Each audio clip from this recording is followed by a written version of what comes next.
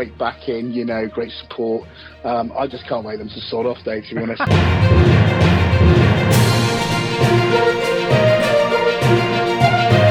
We just know on our day we can compete, but it's trying to get that consistency out of the lads. And I'll tell you now, we've missed a large chunk of that this season.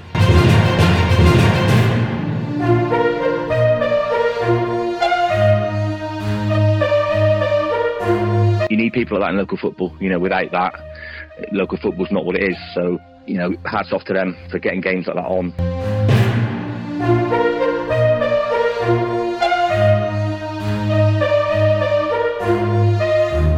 Being a manager is slightly different, and trying to figure out timings before games and just communication with players.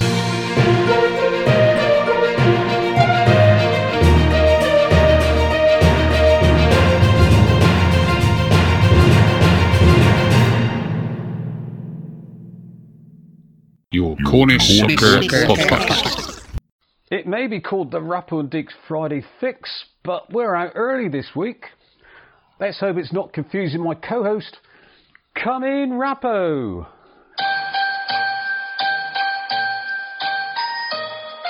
Merry Christmas, Deeks.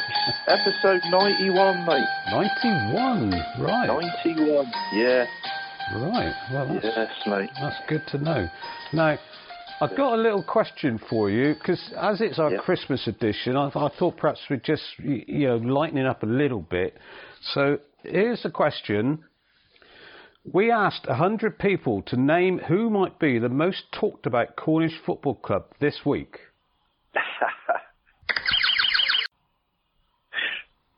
Falmouth Town, Deeks. You might be right, Rappo.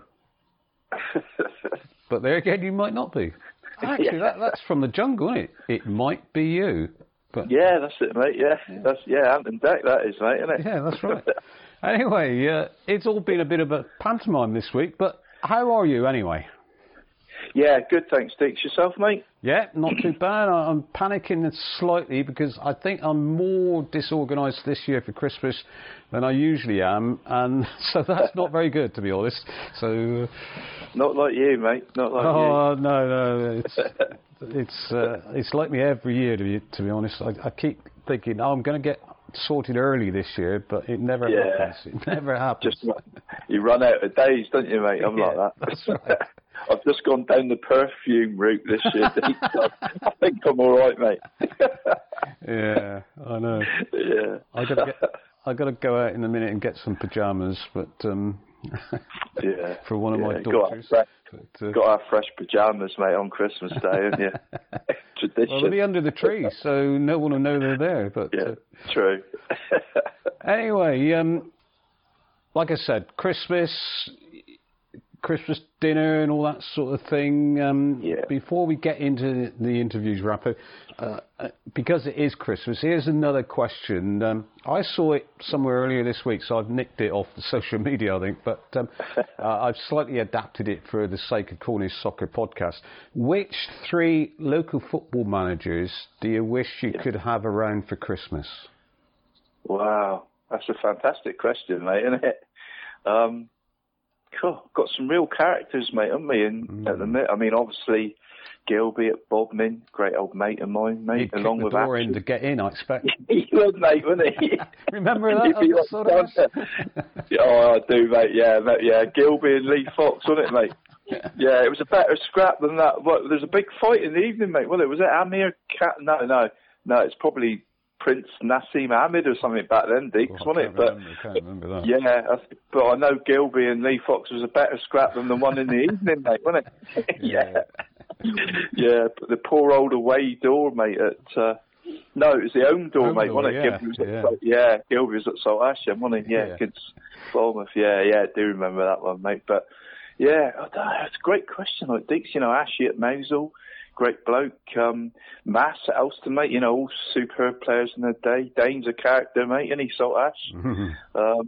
Love Westy, Rower and Macca, mate. 3 top guys, funny guys as well. They'd be good company. Blakey's a star at Port. God, flipping at me. Jack and Renault, mate, at Wendron and Penzance. Both gents, mate. Good company. Sparky's a top lad. There's so many, Deeks. So you'd have everyone, wouldn't you, really? Well, yeah, you would. You'd need a big table, Deeks, wouldn't you? I mean, there's so many. Flipping it, mate. I didn't even mention Reg, mate. Reg has got to be there. It's one of the ever-presents. Yeah, he has. He's got to be your first invite, hasn't he, mate? Reg, right, 30th, yeah.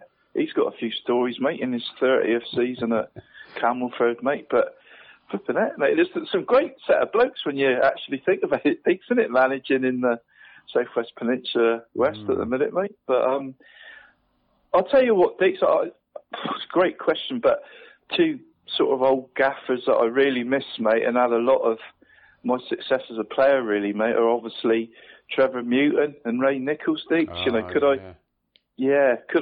I go back and have two Cornish footballing legends, mate? Good choice, I think. Good choice. Yeah. I owe a lot to both, mate, personally as a player, and I'd love to spend an evening with those guys again, mate, and maybe my old county youth manager, Maurice Truscott, as well, Deeks. That'd be a nice three, if I could just... Good one. Be great to see. Yeah, thanks, Pete. It'd be nice to see those guys one last time, I think, mate, for Christmas. I like that. That's a good choice. Thanks, mate. Trevor Newton, Ray Nichols and Maurice Truscott, Yeah, bless them all, mate. Your Cornish Soccer Podcast. Right, so, have you got any tidbits or not? Yeah, I've got a few, Deeks. I try not to keep you too long, mate, because I know you've got some cracking interviews lined up again, mate. So I just thought, mate, I mean, when the draw come out, what's the chances of Falmouth drawing US Portsmouth away, mate? In the next round of the FA Vaz, after they obviously beat Millbrook 3-2 at the same venue last Saturday, Deeks. I know Town's got to go to Christchurch yet, mate, but if they do, hopefully, touching wood here, mate, hopefully if they do go through, I think Macca can expect a long phone conversation with Westy, mate, couldn't he? Yeah. I think, mate. But everything, Deeks, you must have. But I know Millbrook had some unsavoury after Deeks, didn't they? After the game off a few. So, yeah, that's right. I saw it mentioned. I've not seen any of the actual comments, but no. Yeah, that's not so good, is it? It's not, is it, mate? I think it was off a few of their supporters and players, Deeks, wasn't it? So, I for one, mate, would love to see Falmouth, or Christchurch, mate, for that matter, dump them out of the competition when you think. To be honest, mate. Full of goodwill, then, aren't you? Yeah, I am, mate. Yeah, yeah, definitely, mate. Sorry, Deeks, I'm going to rattle my paper a little bit here, mate. Scuffle your paper. Yeah. Sorry, mate. I'm sort of rattling around a bit because I've got it on 2 or 3 bits of paper this week, mate. Me tidbits. So apologies in advance, mate. Really, but on the Falmouth Town thing, Deeks, I don't know. Well, you would have seen it, mate. Because did you see the packet end, mate? A short 5-minute video. Yes. Yes. Yeah. I knew you would, mate. Yeah, produced by student James Smith, mate, wasn't it? And narrated by Donald Chambers, mate, who's a real Town fanatic, mate. Along with brother Jeff, massive part of the rebirth of the F Troop, really, mate. To be honest, mate, and I must admit, Deeks, I got a bit emotional watching it, mate, and listening to Don as the. As the F Troop, a big part of my footballing life as well, obviously, Deeks, and I love the passion and just like to say, well done to James, mate, on putting it together, Deeks. Did you enjoy it, mate? Yeah, I thought it was very good. Obviously, he's doing it for his university course, so he's very lucky in a way that he's able to go to a non-league club and get that sort of feeling, isn't he? Yeah, true, mate, true. Yeah, I thought it was, really, really well done, Deeks, didn't you? I thought, like you say, as far as, obviously, we've seen the Plymouth Potway one, mate, didn't we, last year, mate? That was excellent, obviously, wasn't it? But good for local football to see these things, Deeks, isn't it? And people doing stuff like that. But just going to say, as a striker, mate, in the old South Western League, I always set myself a target of 40 for the season, and well, touch wood again, mate. I was usually up around it, just over or just under, mate, and unless I got injured, which was quite a bit as well. These are the various breaks and ligaments, I had, mate. But I always said, I always sort of aimed for 20, mate, at Christmas, as it was usually the halfway stage of a season. So I thought I'd take a look at some of the strikers in the county reaching their Christmas targets this week. Yeah. In the South West Peninsula League West, obviously Liskeard's James Lorenz, mate, he's absolutely flying, mate. He had a great start to the season, didn't he? And he's on 23 goals already. And Dan Jennings of Bodmin's also on 17. So along with Aidan Turner at Mousehole on 15, Dick. So I think they might be somewhere near their targets. Mm-hmm.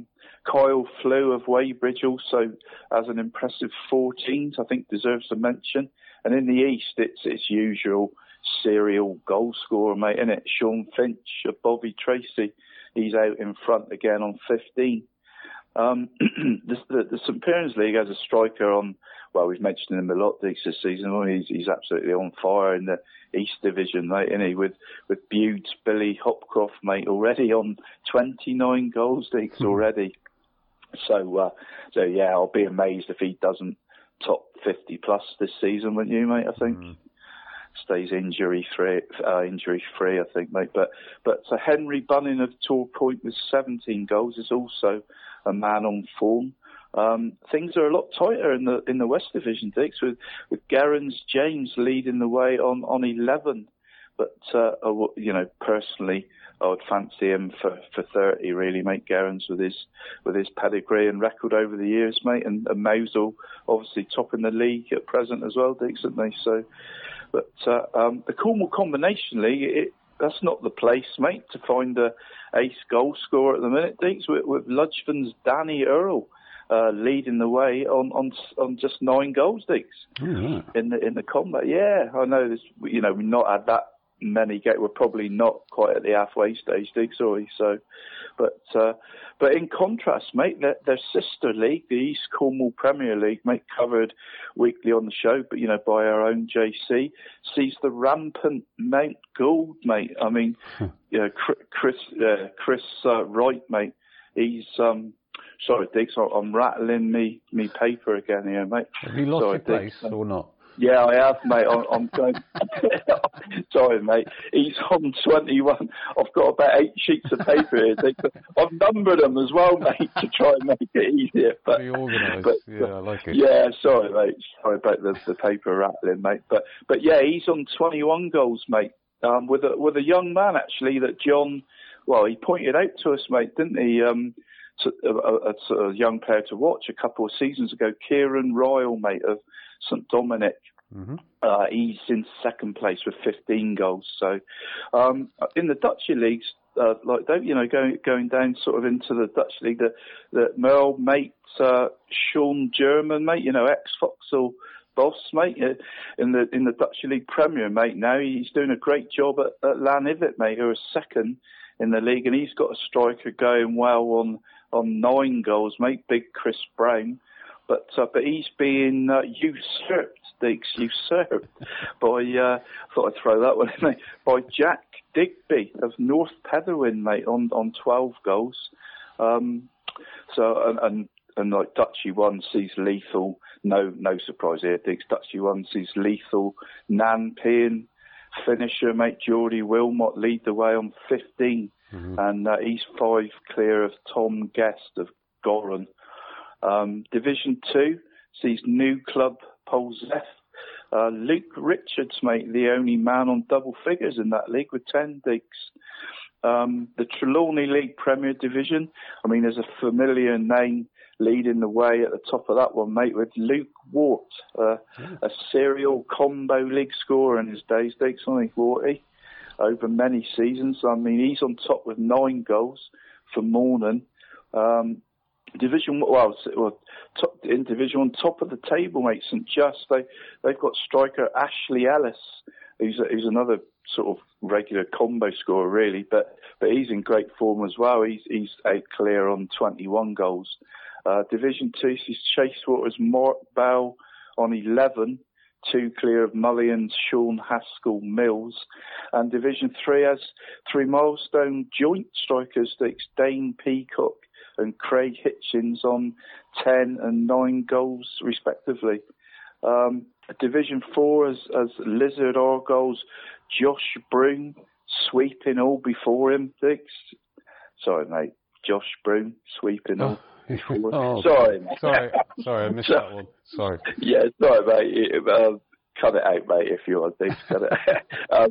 Yeah, he's sweeping all before him on 14 goals, Dix. And finally, Dix, well, he's 1 clear of Kieran Latey, actually, Dix, of Constantine. So basically, mate, good luck to all those strikers in the second half of the season, and all strikers come to that, Dix. Hope you reach your targets, and more importantly, get to finish, your seasons.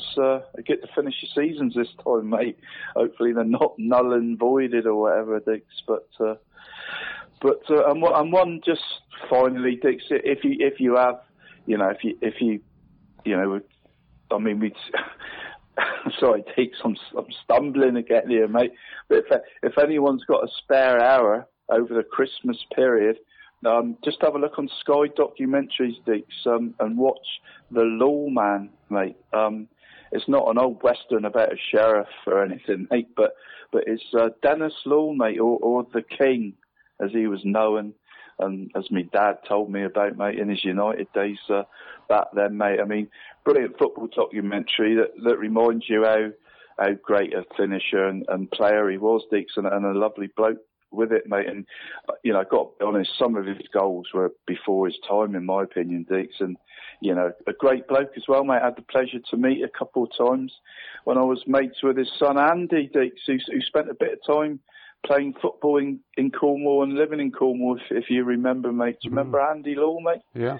A few years ago, yeah. So yeah, but it's well worth a watch, that, Dix. He's on Sky Documentaries, mate, The Lawman, and it's all about Dennis Law. Oh, right. Yeah, really worth a watch, that, mate, if anyone's got a spare hour.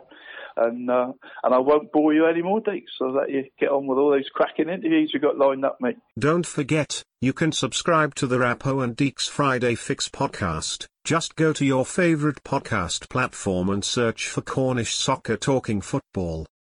And also, if you want to listen back to any previous podcasts of Cornish Soccer, they are all available at anchor.fm/Cornish Soccer. Thank you. So, where do we start? Well, it's got to be the usual, isn't it? It's our Truro City man, Cam Weldon.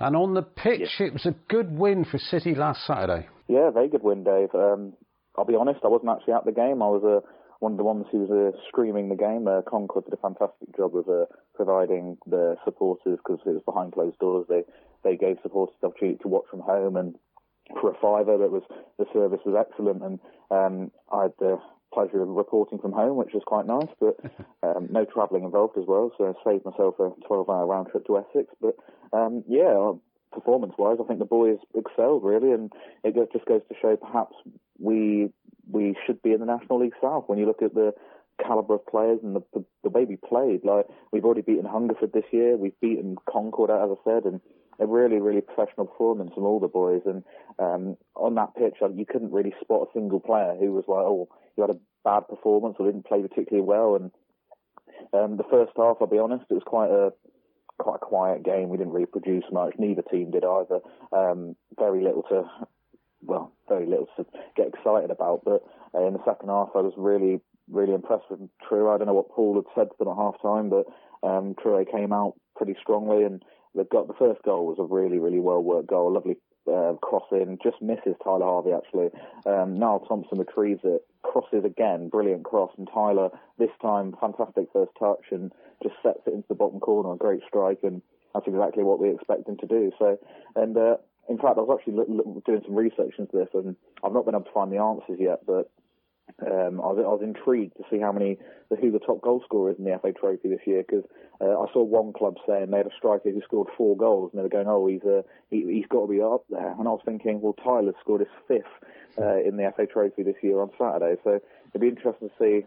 The only disappointing thing, a lot of people don't keep records of FA Trophy goal scorers, but it would be interesting. I reckon Tyler probably is up there as one of the top goal scorers in the FA Trophy this year, but a fantastic goal for him, does what he does best, and then bizarrely, a second goal. Well, I say bizarrely, it's a set piece. Truro have been so good at scoring from this year. Ryan Brett's set pieces have been absolutely superb, and it was another one of his crosses. And surprisingly, the surprising factor of it was Alex Battle getting on the end of it, a nice little dinked header into the corner, which was keeper no chance, and 2-0. And it was at that stage you're thinking it's a long way back for Concord. Are they going to get back into the game? And Truro defended very, very well against the team. Don't forget they are league above us, and with the quality of player they have, they should have beaten us on the day. But when you put 2 squads on paper, the credit to Truro, we kept going, and they did manage to pull one back, almost ruin their scoreline a little bit with a clean sheet gone, but a well-taken header in the 90th minute. But a lot of people were like, "Oh, is there going to be a late comeback?" It was never like that. Truro handled the game really well, and Concord never really looked like scoring again, and even if they did, it was a little too late for them. So for Truro, fantastic result and into the next round. Yeah, now you're into the next round, and you already knew who you were going to be playing that next round, but the draw has been made for the round after that already, hasn't it? Yeah, it has, and it's surprisingly so. Obviously, we've had a bit of a strange week as such with fixtures, because the Concord game was originally going to be played last Tuesday, but that was called off due to a waterlogged pitch, meaning the third round game should have been on Saturday, hence why that obviously got pushed back to the Tuesday night, and the Concord game got put to the Saturday. So we are technically a round behind everyone else. A lot of teams already played the third round going into the fourth round. We haven't played our third round game yet, but the fourth round draw was made. We drew Haringey Borough at home, so they're an Isthmian League team, which is they're a good side, but it's one that on paper you probably fancy Truro to do quite well in. So again, it's the FA Cup competition. You can never tell, can you? But it is one that you probably expect Truro to. It's a favourable draw, I think, out of all the teams you could get. Don't forget, National League clubs come into the fourth round, so I think Paul would be delighted to get an Isthmian League team, and I think it's a big if we can get into the fourth round. But yeah, it's a favourable draw, and when you look at it like that, Dave, I'll be honest, you get past the fourth round, you're in the quarterfinals, and you're only 3 games from Wembley, so crazy. Okay, and now obviously that third round game against Oxford City, due to be played Tuesday originally, that's been put back, so it's not actually been played as you know before we're talking here. That's been put back because of a COVID issue, so we don't know the outcome of that. So it's all up in the air, isn't it? Yeah, it is annoying, and it's one of those things that, like obviously, one Truro player's had some COVID symptoms, and Truro doing the right protocol and everything to make sure everything's safe. All the other players are safe, and the players obviously since been tested, but we're waiting results now. So we could have a game Wednesday night. We might not, and I'm not quite sure what the FA's protocol would be on it, because the fourth round isn't until the 16th of January. But I don't know whether they want the third round done and dusted. And I saw Oxford put a statement out saying how if the Truro player came back positive, they would get an instant buy into the fourth round, which I'm not entirely sure is accurate, but I don't personally know, but I'd be very surprised if that was the case. But if that was the case, it would be absolutely gutting, I think, for Truro. The fact is, we've been on 3 away games. With Oxford, it'll be 4. Got some great results, and the one time you're going to get a home game in the fourth round, if we make it fourth round, if we make it through, it might be taken away from us. But it is all up in the air, and it's one of those that just fingers crossed the test comes back negative and the game can go ahead. But it just makes a mockery of it really with the FA and stuff. If the test was positive and Truro were having to get kicked out of the FA trade, I just wouldn't think it'd be fair, to be honest. But the rules are there, and it is what it is, really, Dave. if the worst was to happen, it would just about sum up 2020 for Truro City, wouldn't it? Yeah, pretty much would, yeah, to be honest, Dave. As I said, it was the first of the league season, now the COVID test, and now the league season's been put back to, well, they're not going to be playing a game now until the, I think it's no earliest of the 9th of January, so and with all these new tier systems coming in, are we going to see football return then? I'm not sure, but yeah, if we got kicked out of the FA Trophy, I think that'd be a real sucker punch really for Truro. It's one of those that I think I'm not really sure what we do from there, because the league season and stuff, we got players under contract. Will the league continue? I'm seeing every day. I'm turning on Twitter and I'm seeing leagues suspending it until mid-January, early January, and you're thinking, is there going to be any football this year? And it is what it is, and it's, as I said, we're in the main. Let's say in the main, football really isn't that important in the whole grand scheme of things, but I know to a lot of us it really is, and it is just it'll be a shame if the Truro get kicked out of the FA Trophy, let's say that, but fingers crossed it won't happen. Yeah, let's finish on a positive, cheerful stance, and it is obviously, Boxing Day is normally a sporting day. Have you got any special, I know you're a lot younger than some of our contributors on this podcast, but have you got any special Boxing Day memory that you'd like to just quickly recall for us? Yeah, of course. As you said, I'm a lot younger, so fairly recent actually. I'm trying to think Truro memories of the Boxing Day games, but last year was one I will vividly remember, because my parents obviously live in Wales, and I had to trek back I think we left at 6 in the morning, because Truro decided to put the fixture against Tiverton last year at 1 p.m. So it meant I had to get all the way back from West Wales all the way down to Cornwall for a 1 p.m. kickoff. So it was a bit of a rush, but it was a crazy game, and I think I finished 3-3 in the end. So Truro came from 3-1 down to claim a point, and Tiverton were obviously one of their title rivals last season, so it was a really weird game, awful conditions. If I'm brutally honest, the game probably shouldn't have gone ahead, but I know Truro had made a big deal out of it. They got like a singer come in, a bounce castle, try and get the Christmas spirit basically, but yeah, it was one of those games that you just think, wow, how you look at that pitch that day and you thought, how has this game gone ahead? And it was pouring down with rain from about minute 1, and the pitch was cut up within 5 minutes, and the Truro's white kit, I think you could have called them anything, Truro. Like, it's come in second half, and you're thinking, what kit are you even playing in? Is it like brown, like complete mudders everywhere? Like, the ball probably didn't even bounce second half. It was one of those games, but yeah, it was a Truro memory that I remember vividly. And another one was, just quickly, was 2016, and it was an away game, because Truro, again, it sounds crazy saying this, but this is actually quite a close fixture for us, which was Poole Town, Dorset. So the traditional, this was National South, so the traditional localish game, that was pretty much as local as we could get back then. So Boxing Day 2016, and we went to Poole, and again, it's almost Truro cursed with this actually, like terrible weather, pouring down with rain, mud everywhere. They went to Poole and won 3-0, and I think Tyler Harvey got a brace that day, so it was a really good day, pouring down with rain. Everyone got drenched, but it was one of those days you came back and you're thinking, you're soaking wet on the way home, but you're like, oh, that was worthwhile, it was good fun, and they got the 3 points. And I think one that you'll remember, Dave, is actually a few days later, on New Year's Day, they played Poole again. And do you remember that? I believe you were commentating that day. Do you remember Niall Thompson had that shot/cross that went into the top corner? Yes, yeah. I'm still not convinced it was. It was a fluky goal, wasn't it? But they all count, I suppose. So they do all count, and obviously that gave us the double that season. So yeah, a win's a win, Dave. That's how football works, isn't it? Okay. Well, thanks for that, Cam. All the best for Christmas, New Year, and obviously, keep us posted next week on what is happening for Truro City. Thanks, Dave. Merry Christmas.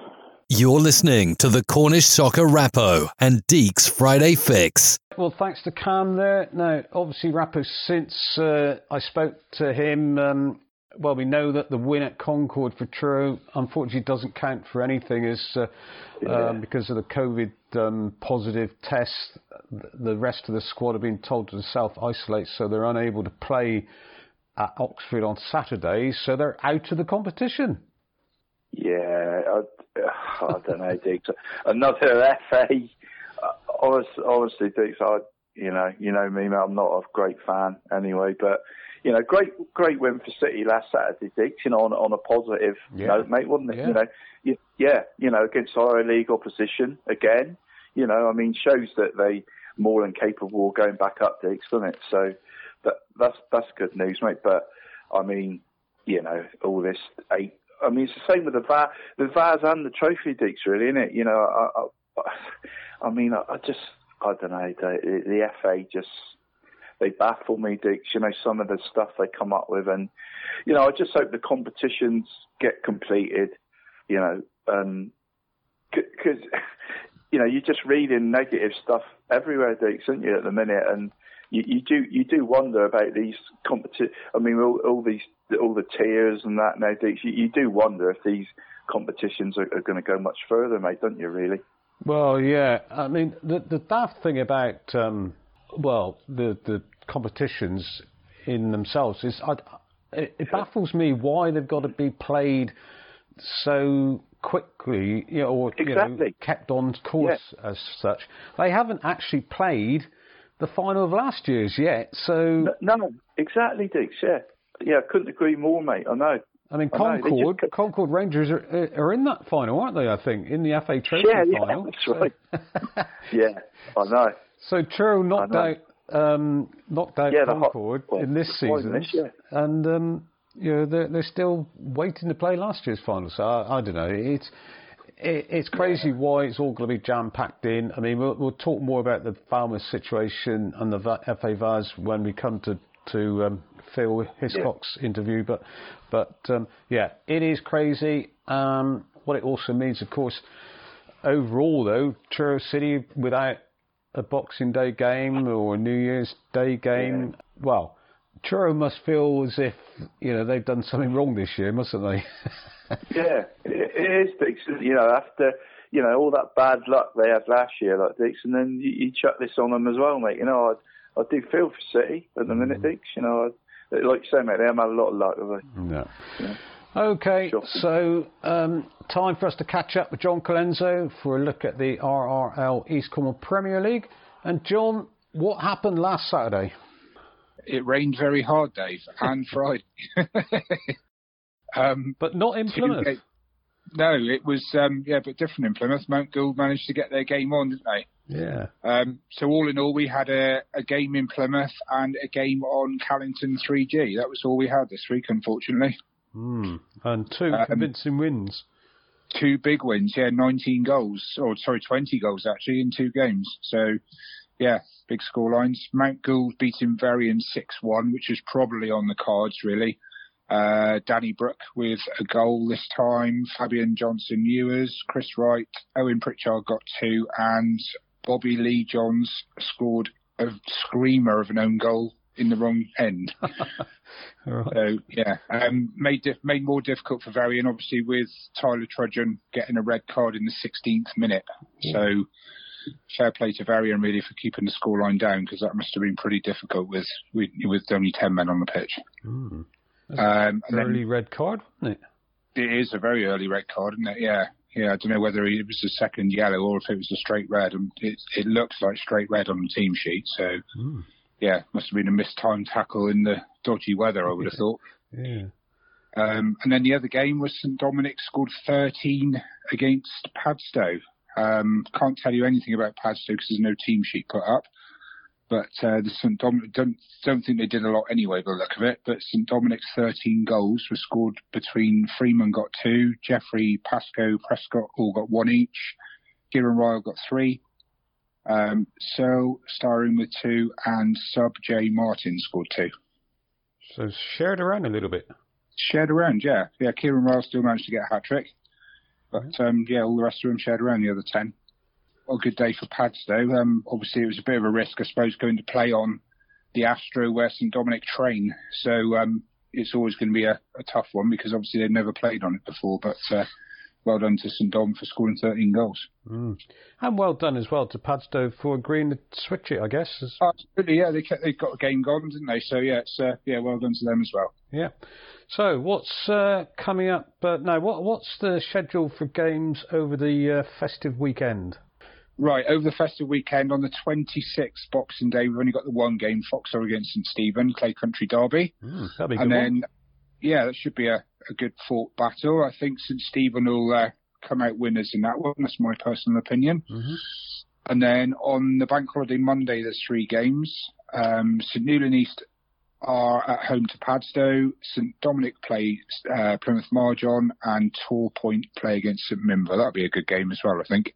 Yeah. Tor Point, they probably haven't played for a little while, have they? I can't remember their name being mentioned for a while. No, I don't think they have, to be fair. I mean, obviously they've got to share the mill out with 2 other teams. So, but yeah, no, I don't think they've played a game for a while, because I think they were away, supposed to have been away last Saturday. And then they missed the Saturday before, quite possibly. Yeah, I suppose. So, but I know there are a couple of games. They've played a lot of games anyway, so they're not too badly off. But yeah, I don't think they've played for a while. No, I mean, well, numbers of games played. The league is all over the place, really, isn't it? Yeah. Which is not surprising, but no. No, some have played 7, some have played 13, haven't they? So it's all different. Yeah. totals. So no game for St Clear on Boxing Day? No, we originally were put down to play against St Blaise Reserves, but they declined. They didn't want to play, basically, so that got changed. Mind you, the state of their pitch might not have been might not be say, playable anyway. No, Paul's got a job in his hands looking at the pictures on Twitter there with the water coming right up through, so yeah. Right.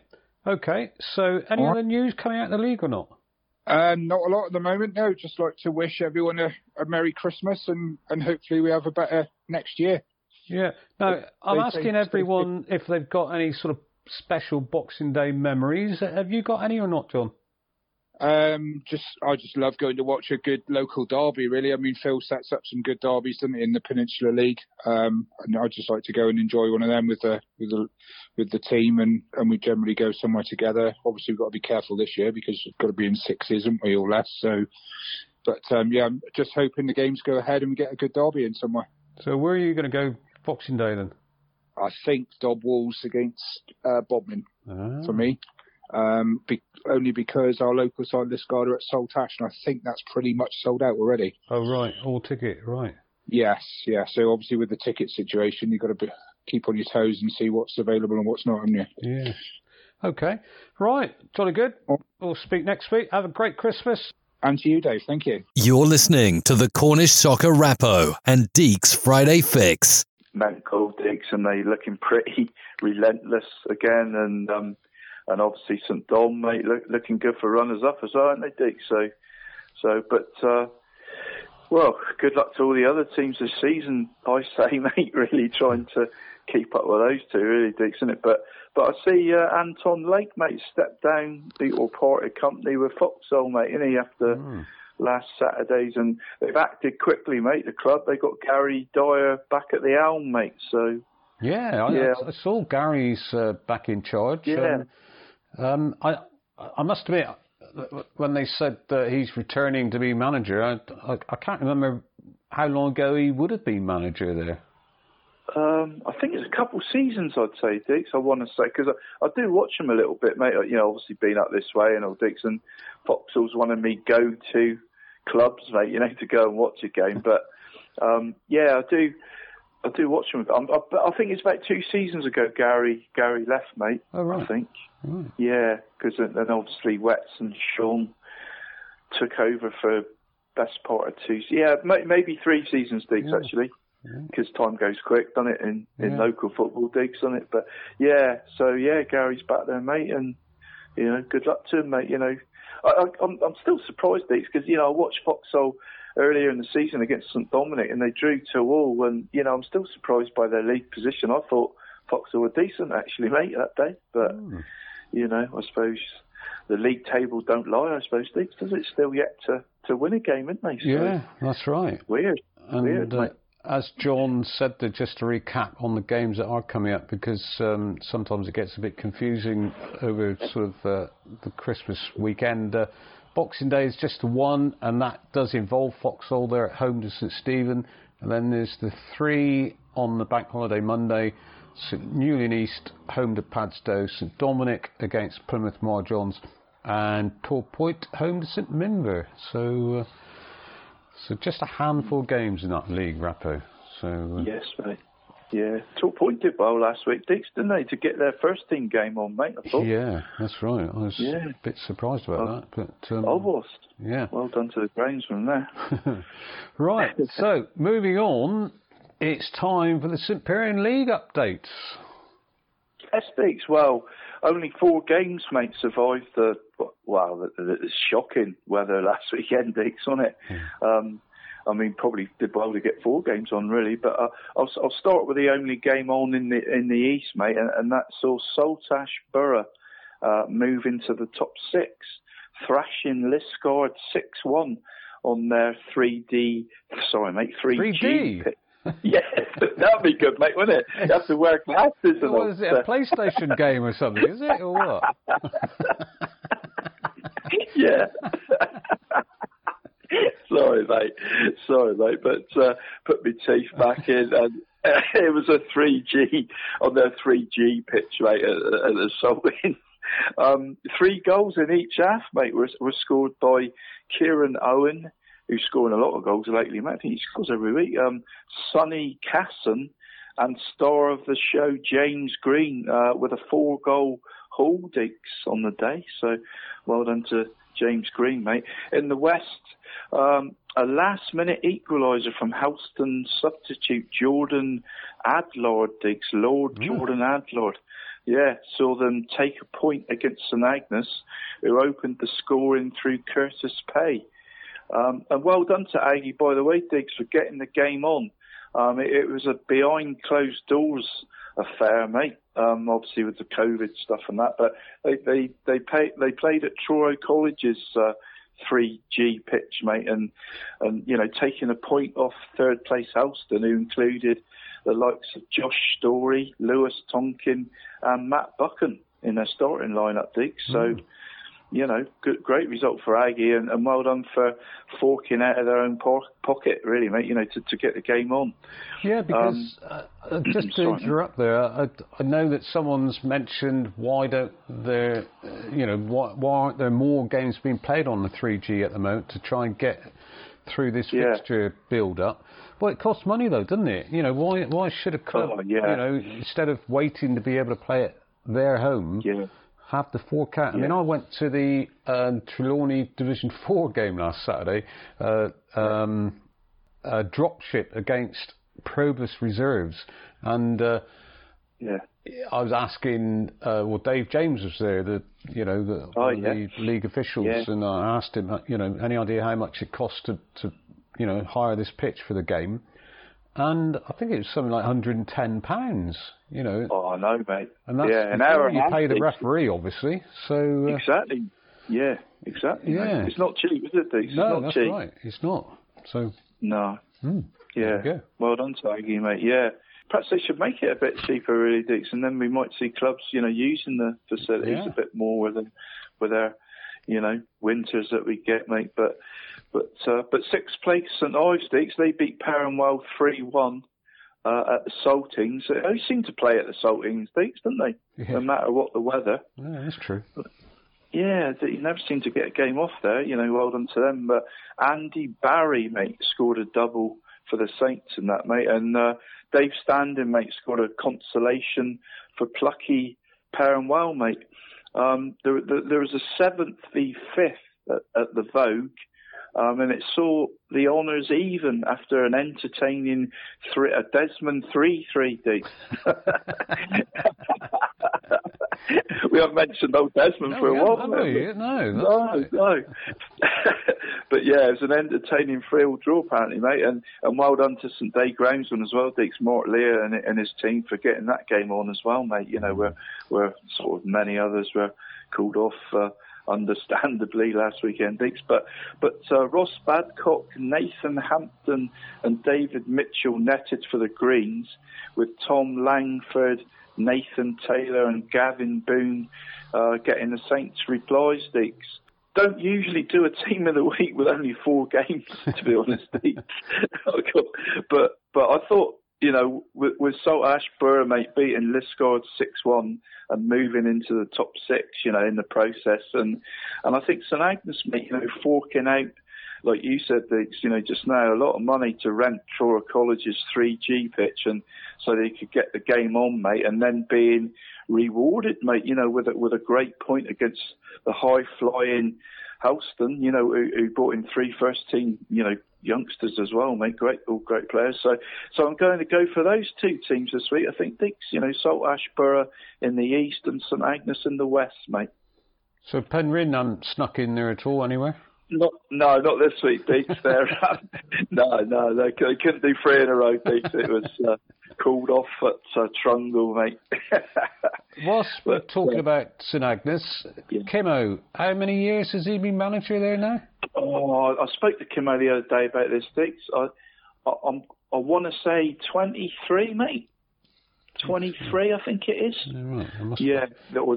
This is his 23rd, I think, because it was Kimmo and Steve Kerner, mate, weren't they? They was on about 20 each. Yeah, that's true. Yeah, and then obviously Steve sort of, I think he did 21, didn't he, mate, at St Just before he sort of stepped down. And Kimmo's carried on, mate. So he's on 23, which is, unbelievable, Deeks, really, isn't it? In one, I know, obviously, Reg, blows everyone out the water, doesn't he, at Camelford with his 30 seasons. But what Kimmo and Mandy have done for St Agnes, Deeks, is fantastic, really, mate, isn't it? What they've 23 seasons is unbelievable, isn't it? Yeah, it is, isn't it, mate? In this day and age, especially, mate, isn't it? Brilliant, mate.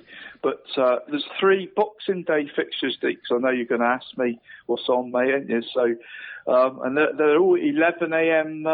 kickoffs in the West, Deeks. It's the usual Penryn v Falmouth game, mate, at Kernick Road this year.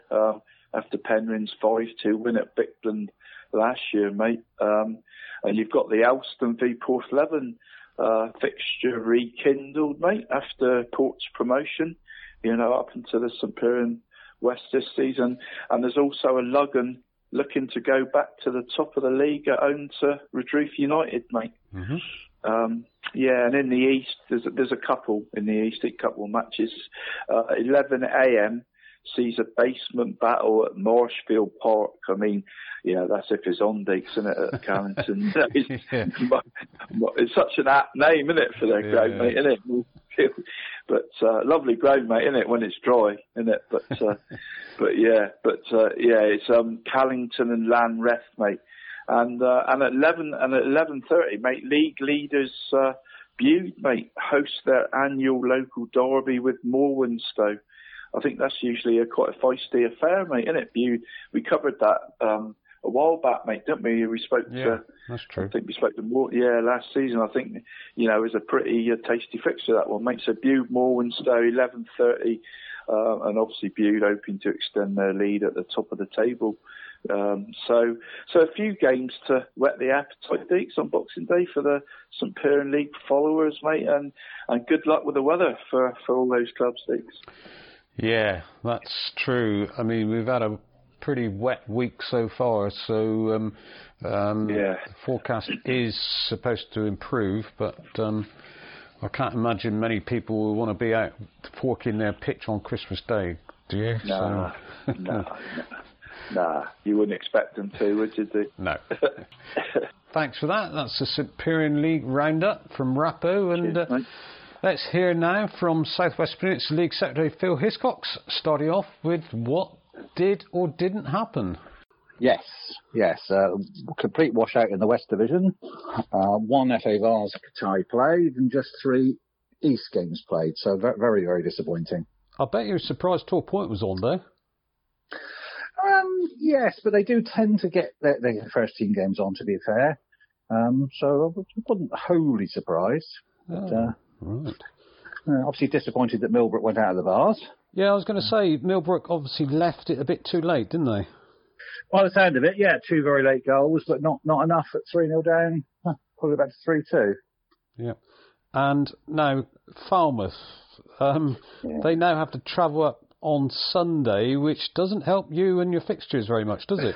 No, there was a lot of conversation right through Saturday and Sunday, trying to work out what was the least of all the evils, because whichever way they did it, it was going to be a problem.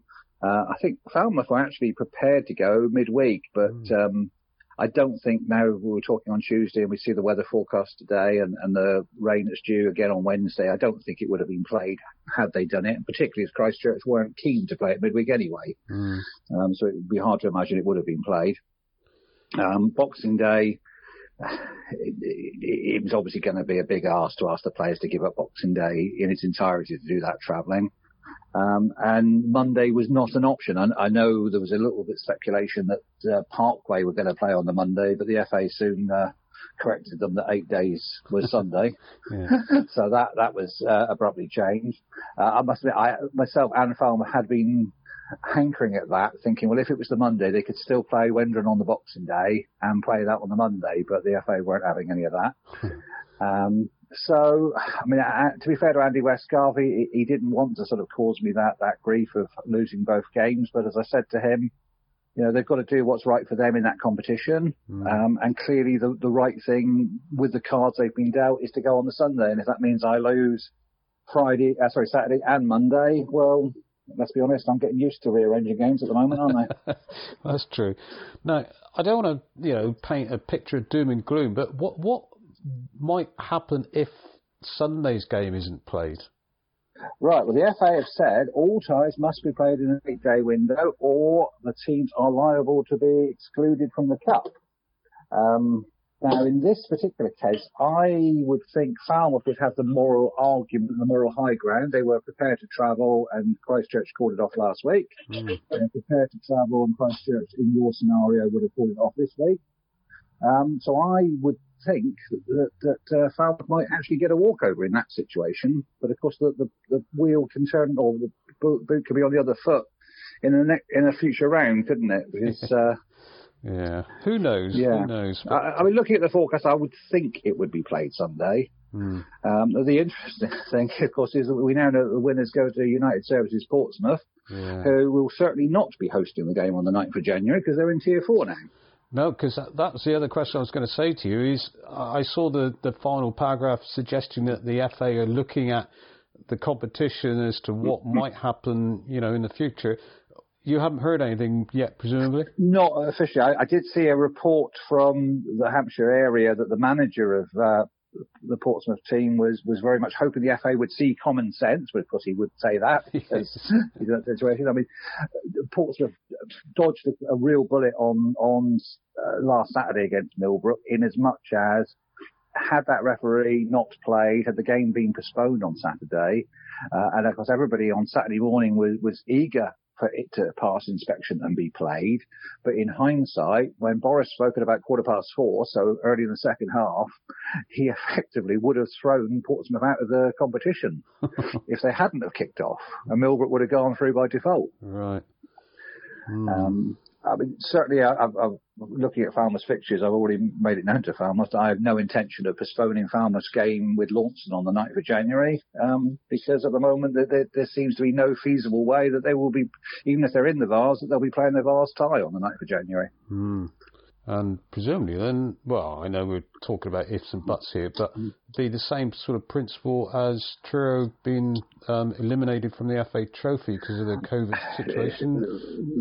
The FA go out, presumably. The FA make themselves all sorts of issues with these very hard and fast rules, and it may well now come back to bite them quite severely, because a lot of clubs, some of them locally, like Exmouth and things, have had to forfeit their place in the FA Vase and in the FA Trophy already this season. To then change the rule in January to suit the competition for not throwing out some teams will leave a bad taste with others, won't it? I'm not saying they won't, because the FA can do what the FA like, but it will leave a bad taste if clubs in later rounds are given more discretion to play their fixtures than those in the early rounds weren't given. Okay, well, let's move on. Still staying on the subject of games being called off, though, already for this weekend, I see you've had a few fixtures that have had to be postponed. Yes, COVID issues at one or two clubs, and then we've got the issue, particularly with the COVID restrictions at Stoke Gabriel, Newton Abbot Spurs, Bobby Tracy. In the West Division, obviously, the 2 games involving Falmouth for the FA Vars and the 2 games involving St Blaise for another incident. You must... Well, what's your reaction when the phone rings? Depression, normally. I was going to say, you must run away from it almost. You don't get many good news calls at the moment, do you? I bet. No. I mean, the St Blaise one, I don't want to go too much into the ins and outs of it because I think that will rumble on for weeks, to be honest. But my heart sank when I had a phone call or an answering message to phone St Blaise because I knew it wouldn't be good news because of a tip-off I'd had earlier in the day. But actually, I then, shortly afterwards, sent an email to various people informing them of the postponements. And I just knew as soon as I pressed send, I could have looked at a stopwatch to work out how long before and which people would be straight on the phone. And certainly Monday night, it was about 11 p.m. before I was able to get off the phone. Oh, dear. And on Tuesday morning, I think the first phone call was at 7:55 a.m. from a journalist wanting a story. So. Oh, no. Yeah. Right. Okay. I'll tell you what. I wouldn't like to have any enemies in this world because already on social media there seems to be a few people stirring things. But anyway, we won't open up that conversation. I don't think we need to get involved in that sort of debate, particularly now it's pantomime season, Dave. Yeah, yes, okay. Right. All things permitting then, Phil, where will you be going to watch on Saturday and Monday?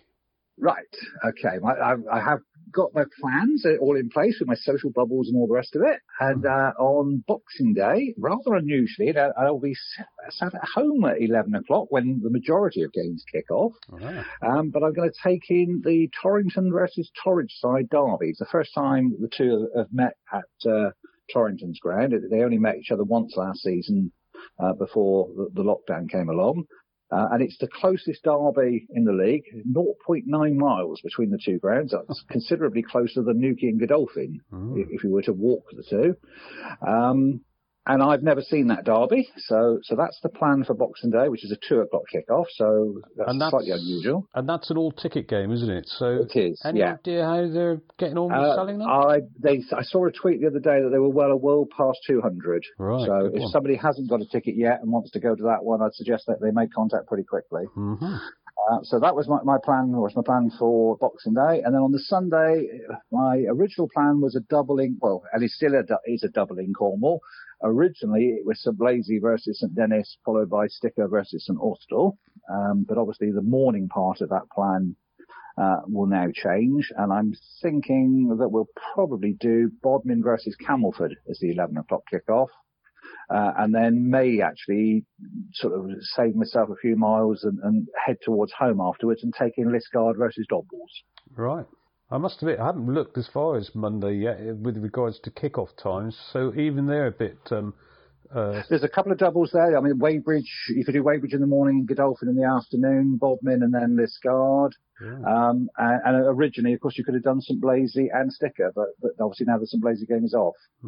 Okay, so that's something for people to look at as well, isn't it? If they want to get their football fix. Right, Boxing Day obviously is normally a day for local derbies, and you do very well to make sure it is in the Peninsula. But have you yourself personally got any particular special Boxing Day memories from your football life or not? Boxing Day is always a bit of a funny one. It varies, weather-wise, it invariably goes one of two ways. I've had several years where we've had a lot of sort of frosty pitches and things, and it's caused those sort of issues.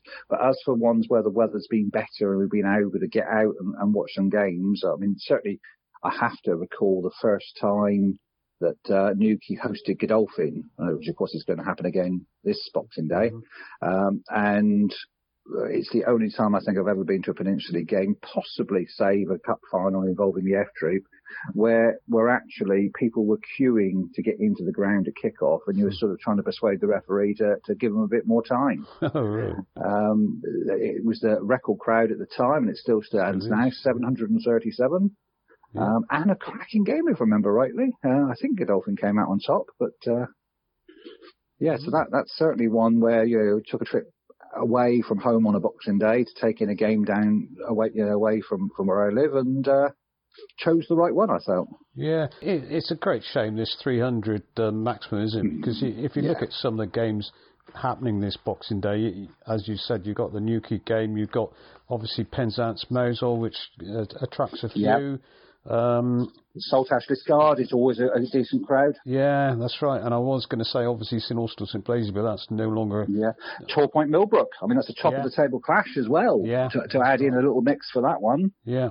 So interesting, last weekend, with only 3 games played, the 3 clubs that did get games played, Torpoint, Ilfracombe and Brixham, all recorded their best crowds of the season, obviously helped by the fact that it was...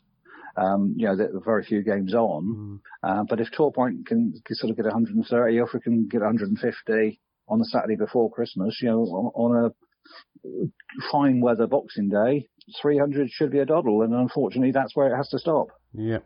Well, let's hope that the weather is kind to us. In the meantime, Phil, we wish you a Merry Christmas, and thanks for keeping us up to date on the podcast with everything that happens. Well, almost everything. We don't want to talk about everything, but everything that we can talk about in the Peninsula League. Well done for that, and thanks. Thank you, and a Merry Christmas to all our listeners. Ho, ho, ho. You're listening to the Cornish Soccer Rappo and Deeks Friday Fix. Sounds like he's been kept busy this week with a few games being called off, and obviously keeping tabs on the negotiations between Christchurch and Falmouth, Rappo. Yeah. Like we mentioned earlier, Diggs, it's crazy, isn't it, mate? I know they've, come to a date or whatever it is, but this 8-day thing and all, mate, and tier 4 and can't play the game. I don't know, mate. I do feel for Phil actually. Diggs is a lot more to it than meets the eye, mate, in there, and obviously, he's had a busy week, and then obviously, other things, social media doesn't help matters sometimes. Social media, mate, it's brilliant, isn't it, Dick? 90% of the time, but it's not always advantageous, is it, Dick? So I think Phil's phone's been red hot, mate, this week, hasn't it, with everything, mate. All sorts. That's right, Yeah, exactly, mate, yeah. Obviously don't want to delve too deep, mate, do we? But basically, I'd just like to say, hope all the clubs get their games on Boxing Day, mate, and get the maximum 300, mate, and make a few quid, Diggs, because it's an important time of year for clubs, isn't it, mate? Christmas period. Yeah, well, for sure, and there are still quite a few games on scheduled for Boxing Day, all various kick-off times as well, so it's probably best for people to keep referring to either the South West Peninsula League website or the full-time website, and I think in the list of fixtures on the forum I have on this occasion put kick-off times just so that they're there for people to know what's happening. And also, of course, some are all ticket affairs, so probably if you haven't got your ticket by the time you're listening to this podcast, you ought to check with the club to make sure there's still some available. I know that in particular the Newquay Godolphin one, we've got Macca on later, but that one, I think the tickets are pretty much taken unless you're an OAP. Oh no, Diggs! I was just going to say that to you, mate. Did you see that? I'm not quite sure what Newquay are doing there, mate. Because surely just 300 tickets is 300 tickets, isn't it? But they're not going to do themselves out of some supporters, mate. Are they? By making 40 OAP and one adult ticket. Why don't you make that one adult ticket another 25 and then have 15 OAPs or something? Like, it's going to cause. Because they've got like kids, adult, and OAPs, haven't they, mate? Well, earlier in the week, they said that tickets nearly sold out. There are, this was a few days ago now, there are only 48 tickets left. That's it. There are just 7 adult tickets, 1 child ticket, and 40 OAP tickets. So it just does seem a little bit weird why they've done it that way, but... it does, doesn't it? Yeah. I know they've got a ticket office at the ground now, mate, haven't they, at Mount Boyce? Yes, apparently so, yeah. Yeah, next to the food bit there, mate, in the corner. There's a little ticket office as well now. So. But if you haven't got a ticket to get in through the turnstile, you won't be able to go to that ticket office anyway, will you? Or... No, that's true, mate.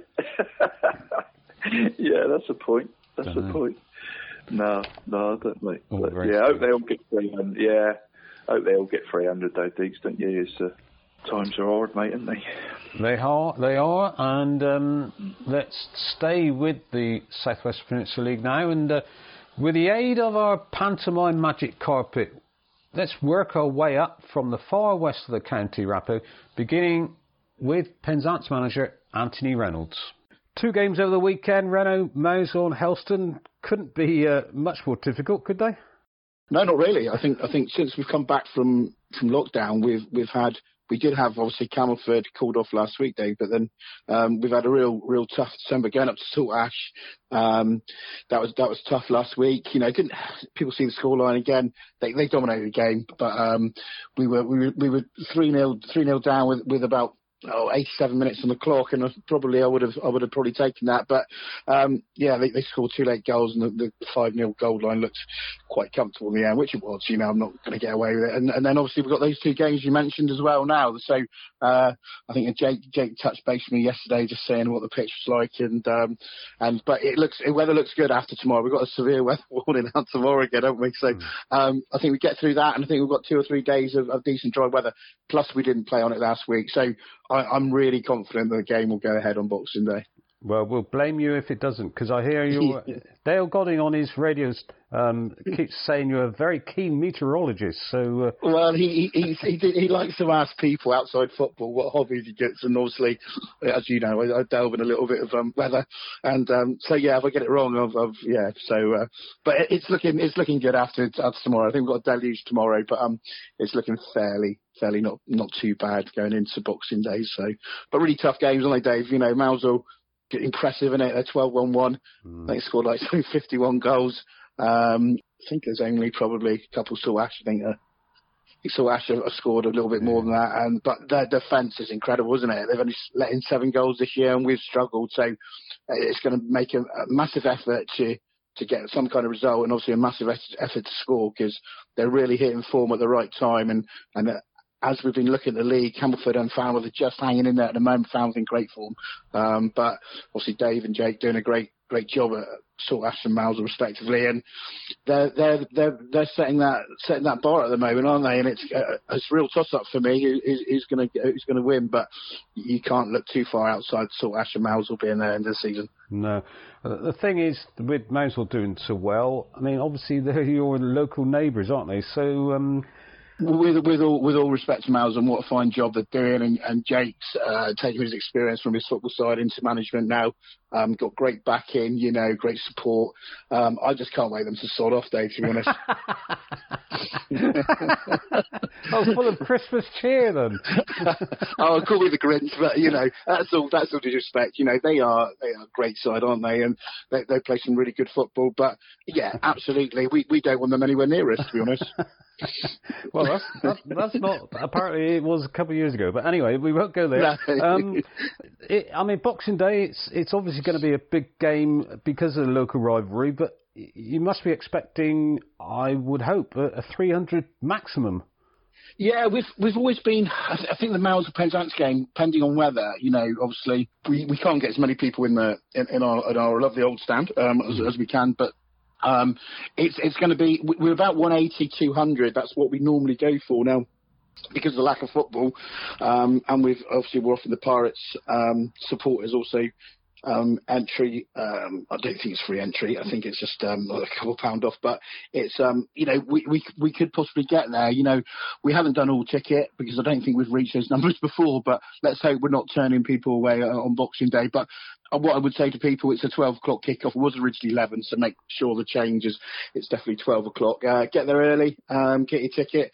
It's going to be a fascinating game because it's a derby, and like you said, only 2 or 3 years ago we did a double over Mousehole, and the levels were fairly similar. Mousehole were flying, we were kind of struggling at the other end, and we put in a massive display. And being a local derby, it's cliches 0-0 after as you start and see where the game takes us. And but yeah, it's going to be. It's normally quite feisty. I think there's been a few sent off over the last couple of years. I think Mousehole, actually the 2 games we played had 1 player sent off each game. So yeah, it's this full thrusted game, and really looking forward to it. And what about preparation? Are you having a training session this week or what? Well, we've obviously been training throughout. We've had a few Christmas parties, as everybody has done. So we haven't, because I felt that we wanted to go into the Melzer game fresh, really fresh. We've got a game on the Monday, so we know we've got a couple of games. So we decided to give the lads this week off and prepared right for it. Make sure they prepare. Don't drink too much Christmas Day, and hopefully be prepared come obviously Saturday. But the squad is, I think one thing this year, our squad is still 19, 20, and for, the lads have done fantastic well to keep it together. Like I said, December's been probably the hardest month you could expect on fixtures. Couldn't get any harder than that. So we just need to be competitive for the next couple of games, and then target other matches that come ahead in the following months. But obviously we're still all concerned about the lockdown maybe could come after Christmas. I think everybody's back in mind. I think one more, and I keep saying one more, I think we're in, poor old Phil, he must think we're in serious trouble in getting this season finished. Doesn't help with, I know the situation down here isn't quite so bad, but doesn't help with lots of leagues around the country sort of suspending or calling it a day, doesn't it, already? Absolutely. I think, I forgot which league it was on Twitter last night, have now suspended it till January. There was another Southern League area that suspended until 18th of January. And yeah, even though we've got low emissions down here, I think it's on the rise, isn't it, Dave? I was listening last night. It's 200% over the last few days. So it is rising, but to a lower level. But yeah, it's worrying times, and I know Dave Bunny mentioned on Twitter, why are we playing the Senior Cup? That's, I don't know if I've got an opinion on that at the moment, but again, the league, I would have thought the league's the most important thing, and if something's got to go first, you would think it would be the Cups. Well, the problem is, I think, the FA aren't exactly taking, or you can't take an example of the FA, the fact that they're trying to squeeze in the Vase and a trophy, aren't they? I mean, there's no need, surely. Yeah. No, absolutely. And I think, the bread and butter has always been the leagues. That's what we play for. That's how kind of the football structure works in England and every country. So for me, the first things would have to go would be those things. So maybe that will happen in the next few weeks if we come to the decision. I'm sure it would do. I'm sure the Cornwall FA would have to pull the County Cup, even though they wouldn't want to. But again, that's probably discussions between the South Western League and the county on that one. And Boxing Day memories, normally in the footballing calendar, it's quite a special day, isn't it? I think so, yeah, because everybody's had that Christmas Day and just probably been inside most of the day. And usually we get rain, don't we, on Christmas Day? But my prediction is crystal blue sunshine and a beautiful day to get out for your walks on Christmas Day. So you'll be able to walk that turkey off where we have. But it is, yeah. I just think, I used to go and watch rugby a lot, and Redcliffe and Camberwell used to be a massive thing that I used to go and watch as well on Boxing Day. So it's a great thing to get together, and I think people do enjoy getting out and watching a bit of sport on Boxing Day, especially Cornwall. I don't know what it's like in other counties, but Cornwall's renowned for that, if it's rugby or football. So I think there's going to be a lot of bumper crowds. I'm sure St Austell is slightly disappointed to hear the unfortunate incident with a St Blasey player or players. Because it's a money earner, Dave, isn't it? At the end of the day, we are looking for a bumper crowd to give the club some earnings, and like any club, we go month to month, trying to survive. So we're looking forward to the income, and hopefully we can make a little bit on the day as well. For you got any special Boxing Day memories from the past when you were playing or not? Falmouth Penryn's, wasn't it, all day? It's always for me, the Falmouth Penryn games were really, really feisty. And, we played an era where Penryn were probably, in the Combination League, were probably the team to beat for many years before they went to South Western League. So, the Andy Parrys and the Andy Stiveys and all those kind of guys going down to Kernick Road and playing against them. It was a great rivalry, Falmouth Penryn, great rivalry. So they would stick in my mind, definitely. Okay, well, thanks for coming on, Renault. All the best for Christmas and the New Year. And thank you. Well, let's hope you've got your weather prediction right, if nothing else. Fingers crossed. I'm sure you'll tell me if I'm wrong. Your Cornish Soccer Podcast. Well, 2 tough games for the Magpies, Rapper. Cool, yeah, aren't they just, Deeks? Yeah, it couldn't be much tougher, really, mate. I love those comments that you, Deeks. I wish Mosul would sod off. I think Penzance fans, mate, need to make a flag of that, don't they? And put beyond the goal. Put beyond the goal. That's right. Yeah. yeah. That could be a famous quote in years to come from Renault. But no, Deeks, seriously, like it's a big game, isn't it, for the Penwith area? That one, mate, isn't it? Penzance v Mousehole. I mean, should always sort of guarantee a decent crowd at Penlee Pot for that one, anyway, Deeks, shouldn't you, regardless of sort of league positions. And like Renault said, really, Deeks, great chance to, generate some much needed funds for the club. And no matter, how you're doing in the league table, mate, a local derby always seems to be a good leveller, doesn't it, Deeks? Boxing Day games, on a heavy pitch, always seem to be a bit of a leveller, doesn't it, mate, regardless of league positions. So be an interesting match, mate, wouldn't it? Yeah, as far as the figures go, when Penzance entertained Mousehole there 2 years ago, 380 people were at the game, and they were the third best crowd of the season, I think. So, I know they're not one of the all-ticket matches, but actually I am now going to be going to this match. I was originally going to the St Austell St Blaise game. Bought me tickets because my daughters are going with me for a change. Bought the tickets, and there you go. No game. Yeah, so I shall be at the Penzance game, but I am now. What time do you think I should get there, Rappo? In the sense that it's a 12 o'clock kick-off. Yeah. Obviously, first come, first serve. What would you recommend? Oh, I don't know. It's probably 11:30, mate, isn't it, to get a nice little seat in that big old stand, mate. That big old famous stand. Well, I'm hoping it's going to be decent weather Boxing Day, so we don't need to go in the stand, to be honest. That's true, mate. Yeah, forecast is all right, isn't it? Yeah. I suppose we could get there a bit earlier anyway. There's always a cup of tea to be served. Yeah. Tea up there. And one of the nicer tea huts, mate, isn't it? Penzance's, mate. Yeah. I mean, old mate of mine, mate, Willow, mate, Paul Williams, Willow's mum's usually in the tea hut at Penzance, mate.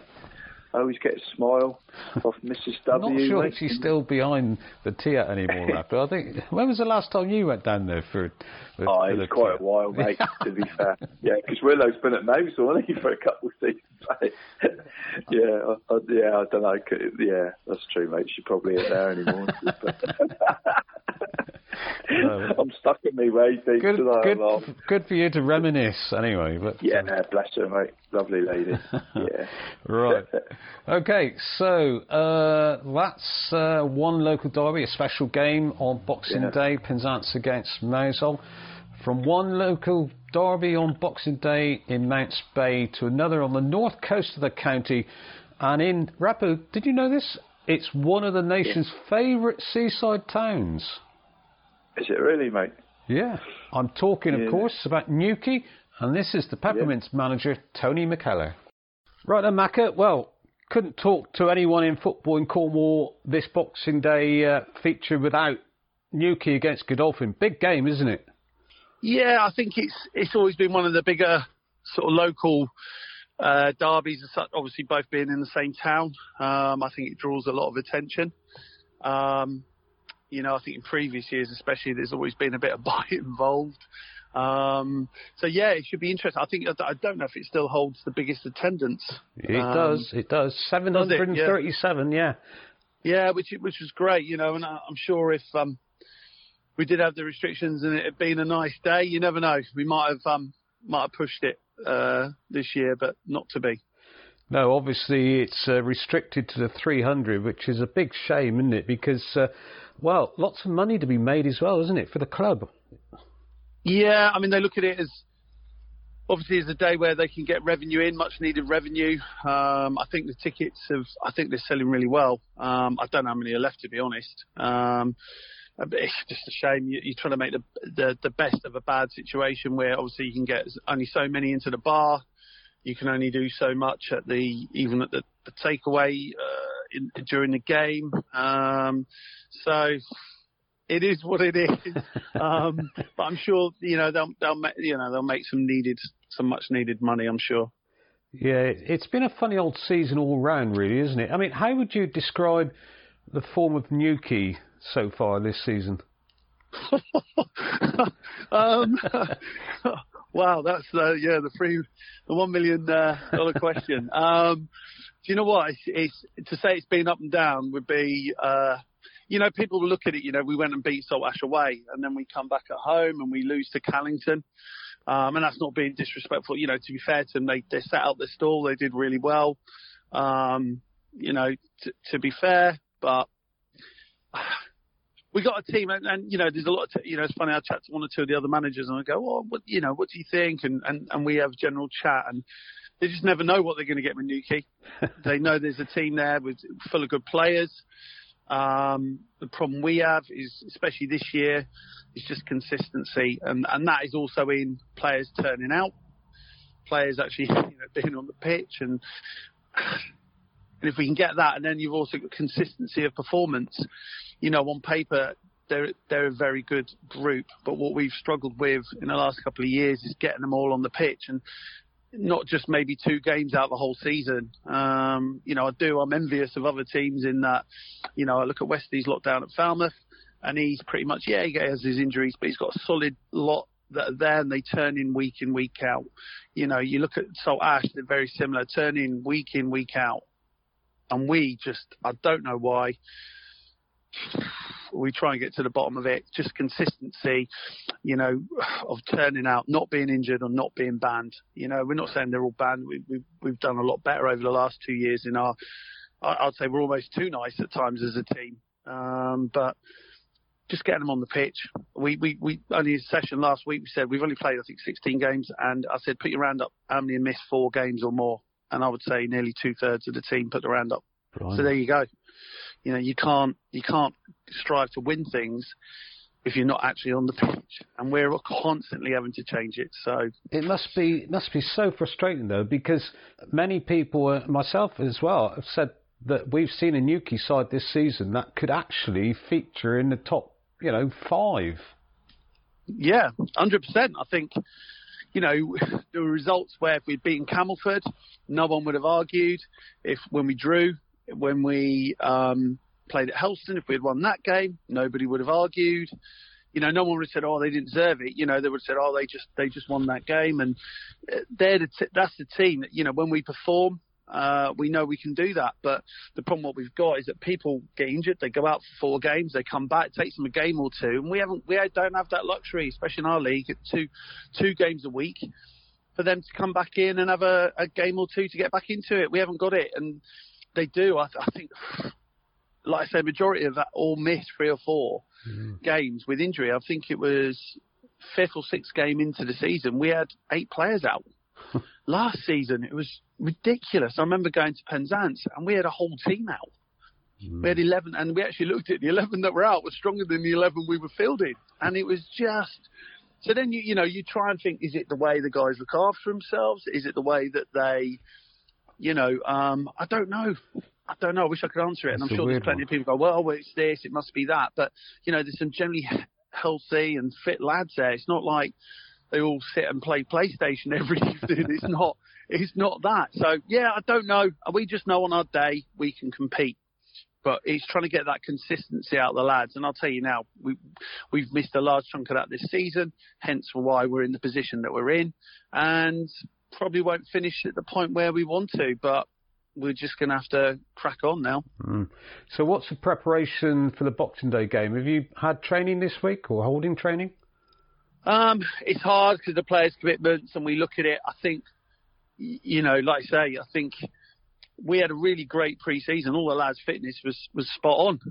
So whether it's just bad luck that we pick up these injuries, whether or not they're getting too old, we forget. You got Billy, you got Lowry, you got some of the boys are 31 now, and they're all starting to pick up little niggles. They're not the 24, 25-year-olds that they used to be. But I think motivation-wise, we'll be there.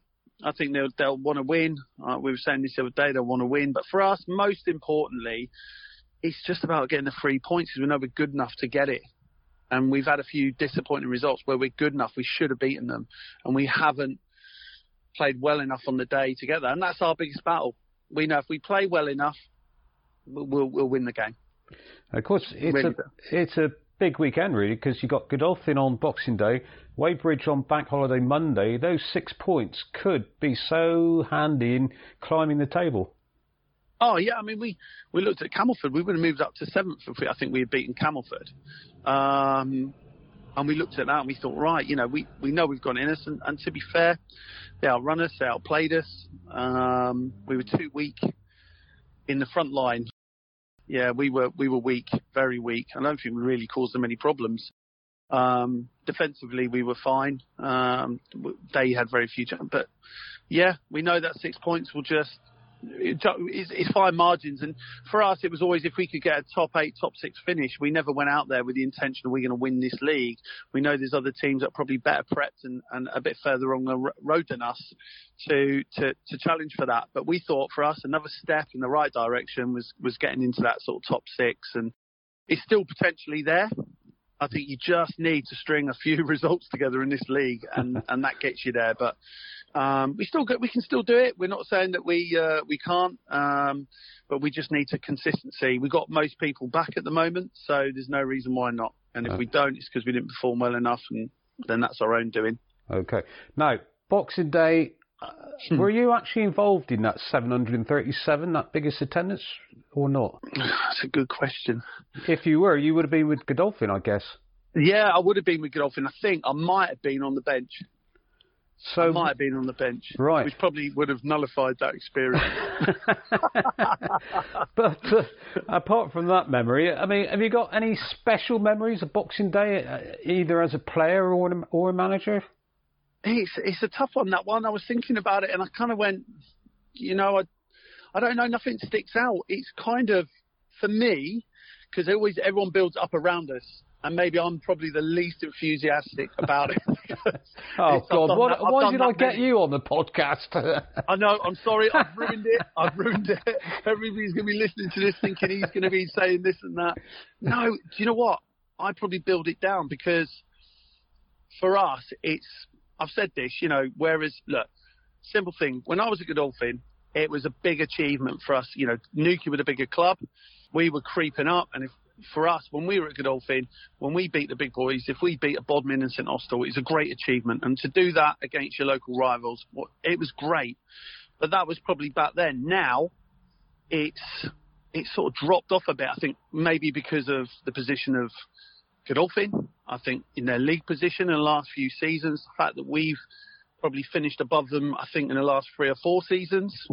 So it's not like if we were 7th and they were 8th, I bet you everyone would be chomping at the bit. Yeah. But I think for me, it's sort of, they'll treat it like a cup final. For them, I bet you, I don't know if you've spoken to them, they'll probably be, you know, trying to keep everything hidden and be, you know, really coy about it. And probably it is a probably bigger deal to them. That's the honest truth for them, because if they beat us and they came 18th, they'll probably think that was an achievement. Whereas if we beat them and we come 12th in the league, it's irrelevant. It's irrelevant if we lost to Godolphin. Everyone might say, oh, yeah, it's forgotten. It's, you know, you have to live with it for about 48 hours. There's a bit of banter and there's a few things flying around. But ultimately, it doesn't matter. I mean, look at it on paper, look at it on the league stands. They've got nothing to lose. They know that because we finished higher than them and we are higher than them. And we probably will finish higher than them this year. So for them, they've got nothing to lose. For us, it's 3 points against what we look at as a weaker side. And if we don't perform, they'll punish us because we lost at Callington. So actually, if they beat us, and would people go, oh, well, they lost to Callington as well. So we've probably done ourselves a favour by taking pressure off ourselves by losing to Callington. It's one of those, that local rivalry's kind of there, but then, you know, there used to be local players on either side. There's probably all the local players are more our place, you know. I think we got a squad of 20 and there's 19 are from Newquay. Right. There's only one, which I think is Moxie, who's outside of Newquay now. So, yeah, I'd like to build it up. I'd like to say there was a great... they've kind of, all fallen into sort of place in the last few years where what you'd expect was, you know, last year we thought we'd expect a bit of a good local... We won 6-0, which was quite boring. So I don't know. Yeah, no, sorry. I'll tell you what, though, Macca, you'd take that 6-0 scoreline again, won't you? There's the thing. If we won 6-0, looking at league standings, looking at that, looking at some of the losses they've had, but they've picked up form. So I would say it's going to make it more interesting. some of the results they've had, I think it has drummed up a lot of interest because we've been on a bad run. They've, if you call it a good run, they've improved in performance. So it should be theoretically a bit closer. So that it will make it more interesting. We go in with it, and not because we don't go into any game thinking we're going to win it or we should deserve to win it. You have to earn that, and we get that. It doesn't matter. And I think Callington was a massive wake-up call for us because it just shows you. It does. It just shows you in this league there are teams that will just, it's a funny old league, isn't it? So, yeah, we'll go in with the eyes wide open, and we certainly don't want to lose it, not because it's just Godolphin and we'll never hear the end of it for at least 48 hours, and probably from one or two personnel, never for the rest of their lives because they'll live off it, but because for us it's about getting 3 points and getting to where we want to be, and that's in that top 6. That is all that matters to me. Right, Macca, whatever happens, have a great Christmas. Yes, to you too, Dave. Say hello to Rappo for us and Jack as well, because I meant to mention last time, obviously, when Jack played for us as well for a season, and Rappo was up there watching quite a fair bit, and I'm glad to hear Jack's doing okay. He was such a good and nice lad when he was with us. I wish all the players were like Jack, I tell you.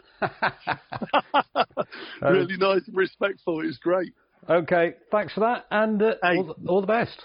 No worries. Have a good one. Your Cornish Soccer Podcast. A must-watched derby in Cornwall, Rappo, I think, this one, isn't it? Yeah, it's a cracker, isn't it, Dix? Like both clubs from the same town, mate. I think Macca said, always great to speak to Macca, mate, and he top bloke. And 737, Dix, still the record, isn't it, mate? For that Newquay Godolphin game, mate, back in the day. And massive again, mate. Massive game with both teams from, like we said, from the one town, mate. And to be honest, like Mac has sort of admitted himself, mate. Newquay proved they can beat anyone on their day, mate. Going up to Salt Ash and winning, and they can also lose to anyone, can't they, mate? Losing over to Callington. So I mean, which makes this game a sort of fascinating one as well, mate. With Mac and Clarkey, mate, old mates, know each other so well in the dugouts. So, I think it'd be a great occasion again, mate, wise like it always is, Dix. And it's a shame, really, Dix, isn't it? Because, you would get more than 300 for this one if we was allowed, mate, wouldn't you? Oh, yeah, for sure. Yeah, definitely. But like Mac has said, Dix, Godolphin's got nothing to lose on the day, mate, and it does make it an interesting one, mate, doesn't it? Yeah, and it wasn't until you mentioned it a moment ago. I was Paul Clark, the Godolphin manager, recently appointed. It wasn't that long ago. He was in a dugout at Newquay, was it? Exactly, mate. Yeah. It's, like Mackie said, mate. When Jack was there, mate, he loved it there. He got a lot of respect for Macca, mate. And I used to watch a few games and second half, he used to stand down by the dugout area, mate. When they're attacking the clubhouse end, and it's a great dugout, mate. When you had like Ross McConey, mate. He's legend, isn't he, Ross, mate? Physio and obviously managed there as well, mate. Ross knows his football and you had like Macca and Clarkey in the dugout as well. Those three, mate. You used to get some great old comments coming from the dugout, mate. So, but yeah, know each other well, Dix, and a lot of familiarity, and obviously a lot of players on both teams played for the other club as well, mate, haven't they? So ex-players galore, isn't it? That's right. And if we're looking at the stats for the attendances, now this game 2 years ago got 454. That was the best for the season at for the league in that season. Godolphin last season when it was at their ground, 323. So yeah, you can understand why the tickets are selling out quickly. So those old age pensioners, they better rush to the ground and buy those tickets, haven't they? Better get there quick, Dix, don't they? Get the walking sticks out, mate, and get down there. Yeah. Right. Okay, so that's Newquay against Godolphin. We continue on our travels from Newquay across the county and down into the southeast corner of Cornwall to speak to Tall Point Athletics assistant manager Gary Williams. Well, a Boxing Day fixture quite often feels special, Gary, but it's a local derby for you, but even more important this year because it's the top two playing each other. It is, yeah, it's actually fallen that way. Like you say, it's always a big game. Whenever it is, Tall Point Millbrook's a big fixture, local derby. Obviously, we didn't have it for a few years. The last few have certainly been really competitive and really close games. So, yeah, the fact that we're first and second in the league, I guess, just adds a little bit more spice to it, and looking forward to it. Yeah, I bet. And it's home for you guys, so I'm expecting the allowed capacity of 300. That's right, yeah. Yeah, we've obviously got the protocols in place. I think, they're planning on closing the gates as soon as we've got the 300, so it is pay on the day. And I'd imagine we'd get that. So, yeah, it should be a good crowd. 2 years ago, when you played at the Mill, it was 371, so the fourth best attendance that season. So it's obviously it does attract the people, doesn't it? There's not been a great deal of local football in terms of people going to Argyle and things like that with the restrictions. So hopefully that'll draw a few more down to the Mill on Boxing Day. It's a game you've got to win, though, isn't it? Really, when you're looking at the league table, if you want to finish champions, Millbrook have got to be beaten. Yeah, I think that they've shown so far they're definitely the team to beat. It's nice to be top at the moment, but it doesn't really mean anything in December. And like you say, they've got a few games in hand, so we don't really want to lose a game. It would make things a lot tougher. But yeah, for us, it's it is the cliche. But it's the next game. We just take each game as it comes, and it's 3 points at stake, and that's the way we look at it, really. Yeah, back last Saturday with Millbrook in the Vase, what was going through your guys' minds? Because obviously if they'd won, Boxing Day game wouldn't have been on, would it? So dare I say it, you wanted Millbrook to lose. Yeah, listen, Dave, any Cornish team that's in the Vase, you want them to do well because you want to, they're representing the county and Cornish football on the whole. So, but at the same time, it's a difficult one because we're already behind in terms of fixtures this season with a late start, and obviously with the weather this time of year, there's games being called off left, right and centre, and COVID cases here and there. We had a game called off against Marjons, the week before, because they had a player that tested positive. So the more games that go off, the more you're thinking, is this season actually going to finish? So yeah, from that respect, you want to get the game played as soon as possible. So yeah, we weren't too disappointed because it means we've got a fixture. Yeah. You're on a good roll though, aren't you? 6 straight wins, can't beat that. Yeah, we'd had a really bad result up at Ivy Bridge. I actually wasn't there. I was kind of following it. That's why, obviously. I wouldn't say that, but no, I was at work and following it and was a little bit surprised at the scoreline, particularly to see the 3 goals so early. I think it was just one of those, Ivy Bridge are a good side, and if you don't turn up, then you're going to get beaten, and that certainly happened on the night. So for us, it was about putting that to bed as soon as possible and getting a reaction. And like you say, we won 6 on the bounce after that, and we've played some good opposition in amongst that. So yeah, we're really pleased with the way things are going and the way things are shaping up, but obviously a long, long way to go yet. How was the pitch on Saturday? Because obviously you were the only Peninsula game on in Cornwall. Yeah, it's really strange. I mean, the week before we were sort of saying to everybody, our game's definitely going to be on when the weather was bad because we were at Marjons on the 3G. Yeah. And as it was, that game got called off because of COVID. And we got the following weekend, and I must admit, I spoke to Dean Friday afternoon and I said, there's no way we're going to play tomorrow. The amount of rain we'd had Friday afternoon and Friday evening as well. But the pitch has always been good down there. It does drain really well. And we expected it to be, really heavy in places, but it wasn't. It was soft, yes, which you'd expect, but no more so than any other time of year, December, or any other season, in December. So, yeah, the ground staff did a really good job, and I think we spoke to both teams. Even at the end of the game, it wasn't. Yes, it cut up a little bit, but it wasn't a mud bath. It was in good condition. So, fingers crossed that we get some decent weather this week and the game can go ahead as planned. You're one of the more fortunate clubs, it seems, that you've always had a good sort of group of people there working behind the scenes, haven't you? Yeah, some fantastic people in the club, Dave. They work socks off. It certainly don't go unnoticed by the players and the management staff. You need people like that in local football. Without that, local football's not what it is. So, hats off to them for getting games like that on when, like I say, on Friday you're thinking there's certainly odds against. Right then, back to the Boxing Day theme. And as a player or a manager whilst you've been at Tall Point, have you got any special sort of Boxing Day memories from your playing days or what? Yeah, I was thinking about this earlier, and to be honest, I never really liked Boxing Day games as a player because it was always an early kick-off, 11 o'clock, and it kind of messes up your match day routine with your food and stuff beforehand. And yeah, there aren't really any games that stand out like that. I think on the flip side of that, certainly some bad memories of Boxing Day. I think I remember playing down at Callington on my debut down at Newquay. And it hailed, and it was like golf balls, and as you know, it's quite exposed down in Mount Wise. Places to be if it's like that. No, right. it was horrendous, and you had grown men, I think, basically wanting the referee to call the game off. But we got through to the end. I think we lost the game. I can't remember, but yeah, that was one. There was another one where I was at Liscard. We had Salt Ash Boxing Day, and obviously all the lads got there for an 11 o'clock kick-off, and the referee called it off because of the pitch. So that was frustrating, having taken it easy on Christmas Day.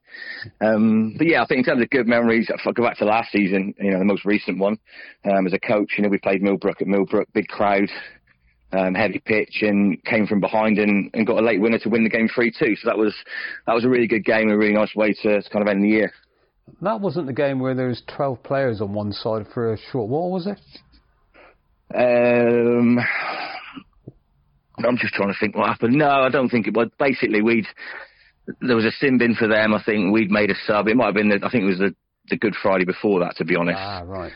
But yeah, it was a bit of a referee incident, which didn't really affect the game. I think we were waiting to make a sub. I think the sub had somehow got himself on the pitch. It was for literally about 7 or 8 seconds before the linesman realised what had gone on, because we didn't even know he'd gone on. Oh, right. I hope he didn't get recorded. These things happen. No, he probably should have done, to be honest. Yeah, right. Okay, well, thanks very much, Gary, for coming on. As usual, we thank you for appearing on the podcast, and a Merry Christmas to you and everyone at the club. Yeah, thank you, Dave. Have a good Christmas yourself. Your Cornish Soccer Podcast. This one, Deeks, I mean, they don't come any bigger, really, mate, do they, than this local derby this year. You just said Newquay against Godolphin was the biggest derby. Yeah, personally, for me, being ex-Newquay and all, mate, I mean, it was always Trora Falmouth in my day, Deeks, as well. That was massive. But obviously, being ex-Peppermint, Deeks, I like the Newquay Godolphin. But I was just going to say, mate, because this year, mate, top 2 in the league, isn't it, Deeks? It's all set up, isn't it, for a Christmas cracker, mate, isn't it? And I'd be shocked if 300 don't rock up for this one, mate, wouldn't you? Oh, really shocked. Yeah, that's right. I mean, again, historically, they've always got good crowds for this game. 371 2 years ago. They had for 12 points against Millbrook. So, at the Mill, they always get a better crowd than you would at Millbrook for the same game. Really. So they're expecting a bumper day, it is going to actually be a cracking match. I mean, it is, isn't it, mate? I'd hate to. Well, I wouldn't. I'm undecided as to who's going to win this one. I'm going for a Desmond Iron, Diggs. Ah, draw. Yeah, I'm going to sit on the fence. I think it'll be a cracker. And 2 goals each, mate. I think 4 goals. 2 goals. Cracking game. Can't separate them, mate, at the Mill, I don't think. No, I don't know. Torport had a good win last Saturday. They did, didn't they? Yeah. What was that, 5-1 against Torrington? Yeah, it's a good win, mate, isn't it? Millbrook losing for the first time in a long time, mate, isn't it, Dick? So, yeah. Might dent the old confidence Will a little bit. Will there be a reaction? I mean, that'll work. Yeah. That could work both ways, couldn't it? I mean, either they'll react and be out very determined to get back to winning ways, or they'll still be thinking about what could have been last week. That's right, mate. Yeah, exactly. Did you also see, Curtis Damrell was, I think he got a hat-trick, didn't he, last Saturday? Did you see that Adam Carter is there at the moment playing? I did, mate, yeah. I did look through the team sheet, mate, and I thought, crikey, Curtis got a hat-trick, and, you expect Court, in a 5-1 win, mate, you expect Courts to get at least one of them, mate, don't you? And take the penalties, don't you, really? So, yeah, I don't know. Obviously, if it was Dammer's, hat-trick goal, the third one, mate, the penalty you'd probably sort of give to him anyway, wouldn't you? But surprised to see Courts playing and not scoring, Dick, so I was, mate, weren't you? Yeah. Of course, you know that we asked 100 people to tell us how many goals Adam Carter has got for Torpoint this season. Yeah, don't know, mate. if that's there, mate, I'll give it to you myself.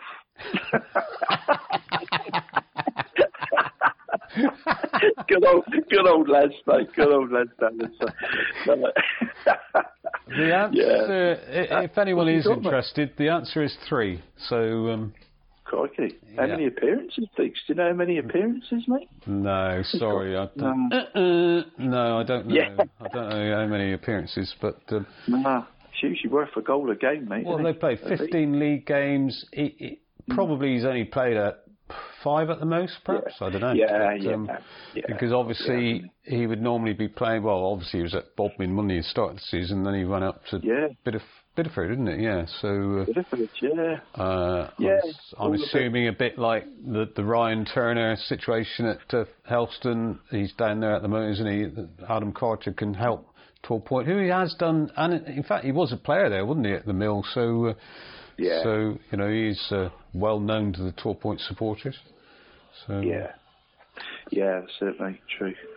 Okay, so from Tor Point, we make our way up the border to Launceston or Launceston, whichever way you want to pronounce it. What do you say, Launceston or Launceston, Rapper? I'm a Launceston man, Dix. I know you're old school Cornish, Dix, aren't you? You are, mate. My dad was a Launceston man as well, mate. I'm Launceston, I am, Dix. My brothers were actually born in Launceston. Oh, really? Yeah, that's right. Oh, right, mate. And then we were able to get out of Launceston and move to the great metropolis of Liskeard, where I was born. So, but anyway, that's another story. But we speak to Dan Hart, one of the league's most recent managerial appointments. Yeah. Well, Dan, how's it been taking over as manager at Launceston? Yeah, it's been good fun, Dave, so far, if I'm honest. Good I was hoping fun. to kind of... Yeah, it's been good fun. Just getting to know everybody and get to grips with kind of how it works and just little things that I've never experienced kind of being a player. So, I've really enjoyed it so far, the limited experience I've got. Well, what sort of things have you experienced that you didn't realise as a player then? Tell us. For me, obviously, I've worked as a coach for years now, and being a manager is slightly different, and trying to figure out timings before games and just communication with players and when to tell them teams and when to tell them who's in the squad and things like that. It's been really interesting, actually, just to start to work out kind of my own way of doing things. All right. Now, as a player then, when did you, if you weren't going to be in the starting 11, when would you have liked to have known that? It varies with manager, and I think, to be honest, as much as you buy into a manager will tell you a lot about whether you're going to be in the team or not, or if you'd like to be told in advance. And I've played for lots of different managers who have done it in different ways, but for me, I think, just to be honest, to know on the day when you get there, so you've got a little bit of time to adjust to adjust your mindset to whether you're starting or not. I think that helps everybody. Okay, interesting. Well, only the one game played since you took over because of the lockdown and then the weather. Has that been good or bad? Has that given you a chance to sort of see what you've got there? Yeah, a bit of both. I think we were quite familiar. Obviously, I spent a short while there as a player, and we've got a few players that are there and a few that we brought back that were there at that point.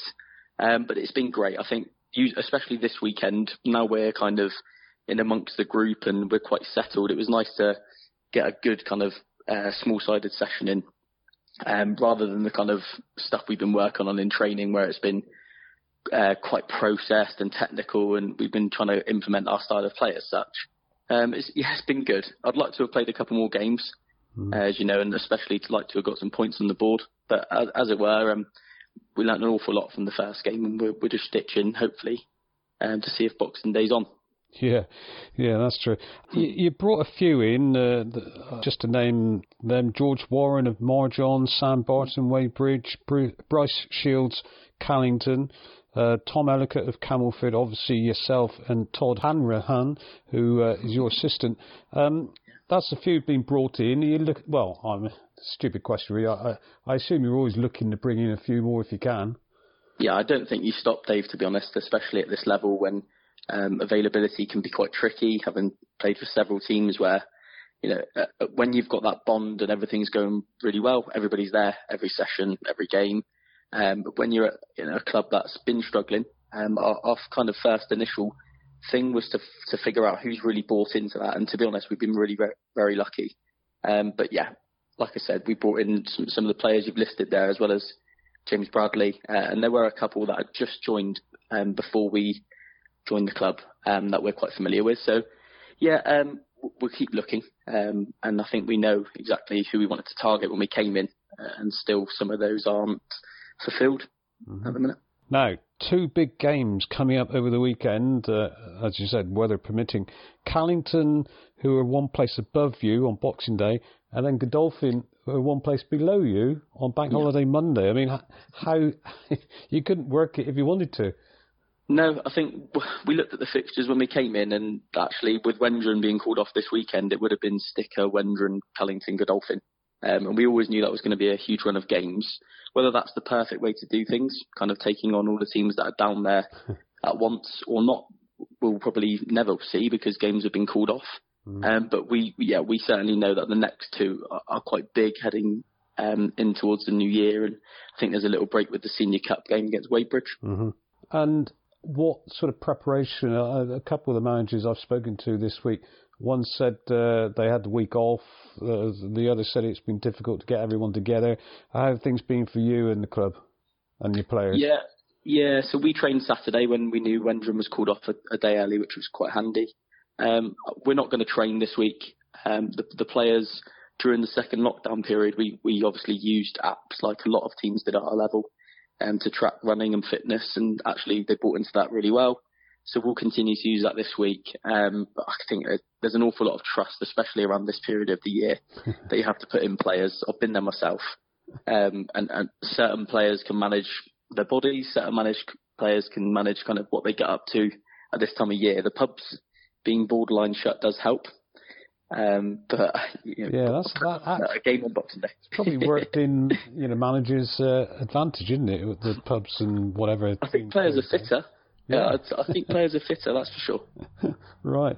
And as I said, Boxing Day, you got any special sort of Boxing Day memories from when you were a player? Or what? Oh, one question I was going to ask you, actually. Do you intend playing as well as managing, or what? Yeah, for that one, I think for myself and Todd's been out with an injury for a long, long time, a couple of knee ops. Obviously with myself, I think for a long time my kind of desire has been to do this, and it was about finding the right opportunity. And I've said to kind of numerous people that I've asked, and I've said to the club at Launceston themselves that I'm not ruling out playing at all. But I think the longer term focus and even the mid term focus is for me to take a step back and start to improve the players we've got, rather than me doing exactly what I know I can do on the pitch. I mean, it's a good club to take your first sort of senior managerial position at, isn't it? Yes, it's a really big club. I've got family there. My grandparents still live in Launceston as well, so I've got family ties there, obviously being from Plymouth. And we, without saying we were kind of looking for a job, I was obviously really happy at Saltash and enjoying my football playing. But for kind of a number of years now, I've been kind of thinking about it and almost just putting the feelers out. And when we kind of thought that it might be a possibility we could go down there and take on what is a challenge, but a really nice club with lovely people and some good players down there as well, it was an absolute no-brainer, really. Right. Well, let's go back to my original question. And any special Boxing Day memories for you? Most have been off, Dave, if I'm honest, since for as long as I can remember. I know a couple of trips where I was at St Austell and we put, I think, 6 or 7 past St Blaise. That was a good one. And a couple of weird, obscure trips to Ilfracombe playing for Barnstable many, many years ago. But my main Boxing Day memory of football will probably be the first time I watched Arsenal play at Highbury against Chelsea. So, yeah, that was probably my footballing memory for this time of year. All right. I better let you go anyway, because are Arsenal playing tonight? They are playing shortly, yeah, but to be honest, Dave, it's not really the type of time to be watching Arsenal at the minute. Well, I'm a Spurs supporter, so we probably shouldn't be even speaking to each other. Okay, yeah, on that note. No, but on that note, anyway, Dan, we wish you the best of luck, obviously, in your sort of new role. Some would say you're mad. What do you think? Some have said that for years, Dave, to be fair, so it's not going to change now, is it? Okay, well, look, Merry Christmas, have a good time with your family, etc. And you to the both of you, yeah. All the best for the rest of the season. Thank you very much. Speak soon. Your Cornish Soccer Podcast. I expect Dan has sort of found, mate, or realised management's 24/7, Deeks, isn't he? Rather than a player, mate, you just think about yourself, don't you, really, in your own sort of game. Manager's got 101 things to think about, mate, and especially on a match day and that, mate, and leading up to it. So, but, I think Dan will do well, Deeks, don't you? He knows players, mate, having been one and still one, mate, recently himself. So yeah, I think, I don't know, mate, he'll bring in his own players, won't he, in time, mate, and put his own stamp on it, Deeks, and it's not going to be an overnight thing. But, and like Dan said, mate, Launceston is a big club, Deeks, isn't it, really? There's no doubt about it, mate. I've had some tough old days up there in my time, Deeks. Launceston were always considered a big club. So yeah, good job for Dan, mate, and good luck to him, mate. Big first job, isn't it, really? Yeah, good. It's a good place to be for your first job, isn't it? Yeah. And good fun, he said. Yeah, it's good that he's enjoying it, mate, isn't it? It's good that, because it is, it is a lot different, mate, isn't it, than being a player. I know Dan's done quite a bit of coaching as well, mate, and he's a good coach as well, isn't he? But yeah, a lot more to it than meets the eye, I think, Deeks, isn't it? Management. So it is a pretty time-consuming, and I know actually, Deeks, I know some players that finished and went into management, and they enjoyed management more than playing, actually, mate. Did they? So, yeah, two or three, people I've spoke to. So, I mean, personally, mate, I don't think there's any sort of substitute for playing, do you, Deeks? But personally, but no, mate, good luck to Dan, mate. And like you say, mate, great place to start, and is a great first job for him, mate, innit? And, hopefully sort of turns the club's fortunes around, mate. Well, I mean, he could make a good start turning those fortunes around with the 2 games coming up. They're 6-pointers, aren't they? I mean, Callington, it's not one of those glamorous local derbies as such that we all remember, but it is probably Launceston's closest opposition. So Callington on Boxing Day, who are just the 1 point above them, played a game more, so 3 points for Lancashire would be handy on that one. And then of course Godolphin on Bank Holiday Monday down at Godolphin. So 2 interesting games for Dan, aren't they? They are, aren't they, Dick? Yeah, it could be an excellent start for him, mate, couldn't it? It could be a dream start for him, really, mate, or a nightmare, mate, couldn't it, really? Because, it's 2 games that Dan, I would thought he'd identify as sort of, potentially winning them 2, mate, wouldn't he? So yeah, could be a great start, mate, for him in management. And we mentioned Godolphin, obviously they're playing Newquay, but which is the more important game for Godolphin in the sense that Newquay on Boxing Day and then home to Launceston on Bank Holiday Monday? I know, mate. It's difficult, isn't it, mate? Because obviously you want the old, bragging rights of the local derby, mate. And that would be a hell of a win for Godolphin if they could go to Newquay and do that, I think. But yeah, like you said, mate, the more sort of, I suppose the more, I'm trying to find a word really, Deeks, what's the word I'm looking for, Deeks? I don't know, tell me it and I'll tell you whether it's right or not. Yeah. If you're a realist, I suppose, Deeks, you would think that's the more sort of game, the game you would expect to do better in it, Deeks, if you know what I mean, mate. Can't think of the word now, but yeah, I mean, like you said, mate, 6-pointers, aren't they, Deeks? Really? If you can beat the teams around you, then you're doing something right, mate, and it takes you away from them, and obviously is a game more for them, isn't it? So interesting. Interesting. Yeah, it's not all about the top of the league, is it, Dix? It's interesting bottom as well, isn't it? That's right. So some great games coming up over the festive period, and I think I was trying to say realistic, Deeks. I think, mate. I think that's more realistic chance of winning. I think that's what I was trying to say, mate. But I couldn't spit it out. Sorry, mate. Sorry to interrupt. No, that's okay. Just to recap on the games for people. Boxing Day, Camelford home to Weybridge, Dobwalls play Bodmin, Lanson, as we mentioned there, are home to Callington. Saltash entertain Liskeard, and Newquay home to Godolphin. Penzance play Mousehole, Portleven against Helston, and St Denis against Sticker. And like I said earlier, they're all various different kick-off times, so check out the appropriate websites for the definitive information. Falmouth Town, they haven't got any games over the festive period in the league, but they're away to Christchurch in the FA Vase on Sunday, and obviously we wish them all the best of luck for that game. And good luck, come on the Town. Yep, come on the Town for that one. Boxing Day, going back to Boxing Day, of course, in the East we've got that delightful looking game of Tor Point against Millbrook. That'll be an interesting one to see what the outcome is. Bank Holiday Monday, we have got Bobbin against Camelford, Callington home to Saltash, Weybridge take on Newquay, Wendron home to Portleven, Helston play Penzance, Godolphin home to Lanson, Liskeard host Dobwalls, and Sticker play St Austell. So some interesting games there as well. And just to mention the two in the East, who've they got, Rappo? Any idea? In the East, mate. The two local derbies in the East Division. Here we go. Elburton Villa versus Tor Point. And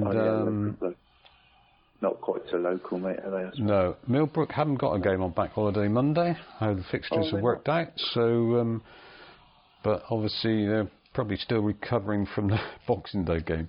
So that'll be a battle, won't it? Yeah, it will be. So there you go, Rapper. That's it. The whirlwind trip around the county on our pantomime magic carpet.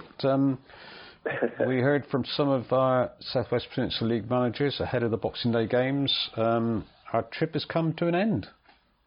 Yes, well done, Deeks. And I'd just like to say, Deeks, well, have a great Christmas, mate, and well done for all you do, mate, for Cornish football. Another great magazine out last week, Deeks, by the way. Yeah. Thank you very much, mate. Could do with more people buying it, but there we go.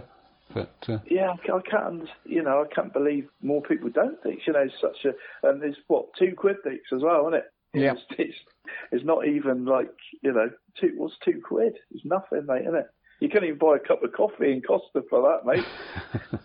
And you got to fit in, what was it, mate? 32-page magazine, is it? 28. 28, mate. That's right.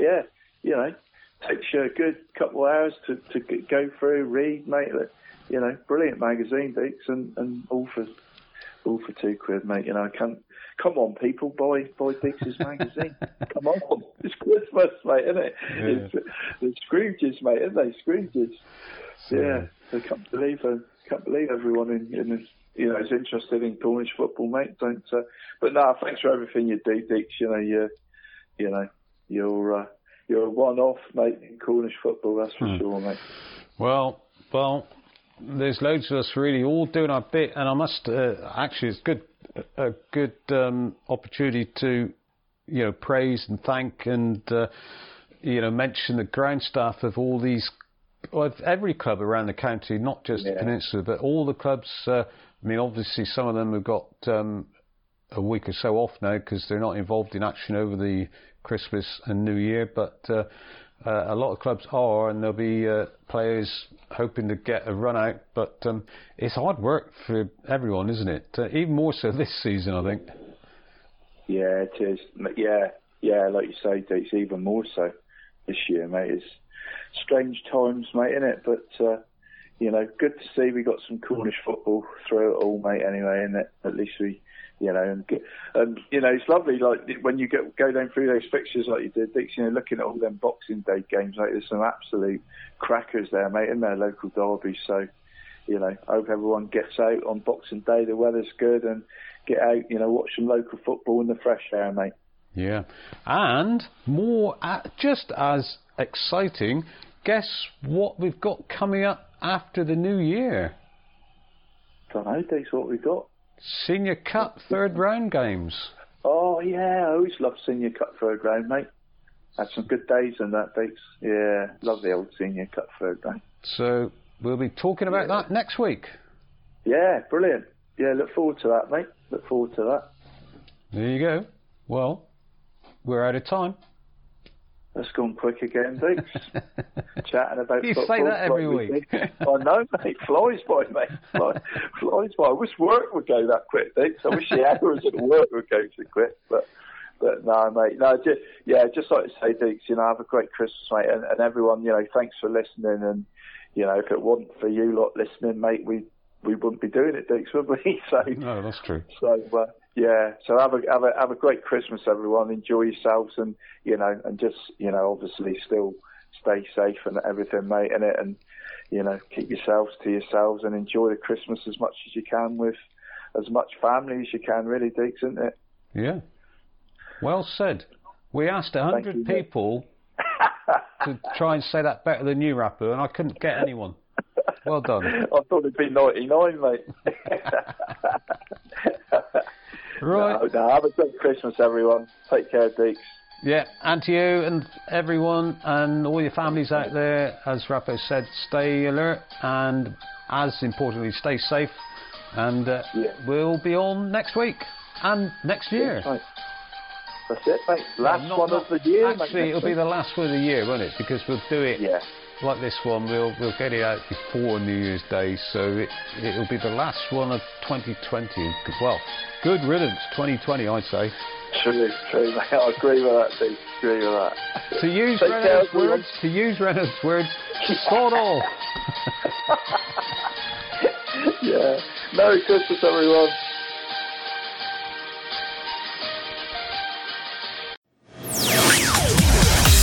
Thanks for listening. We hope you enjoyed the show.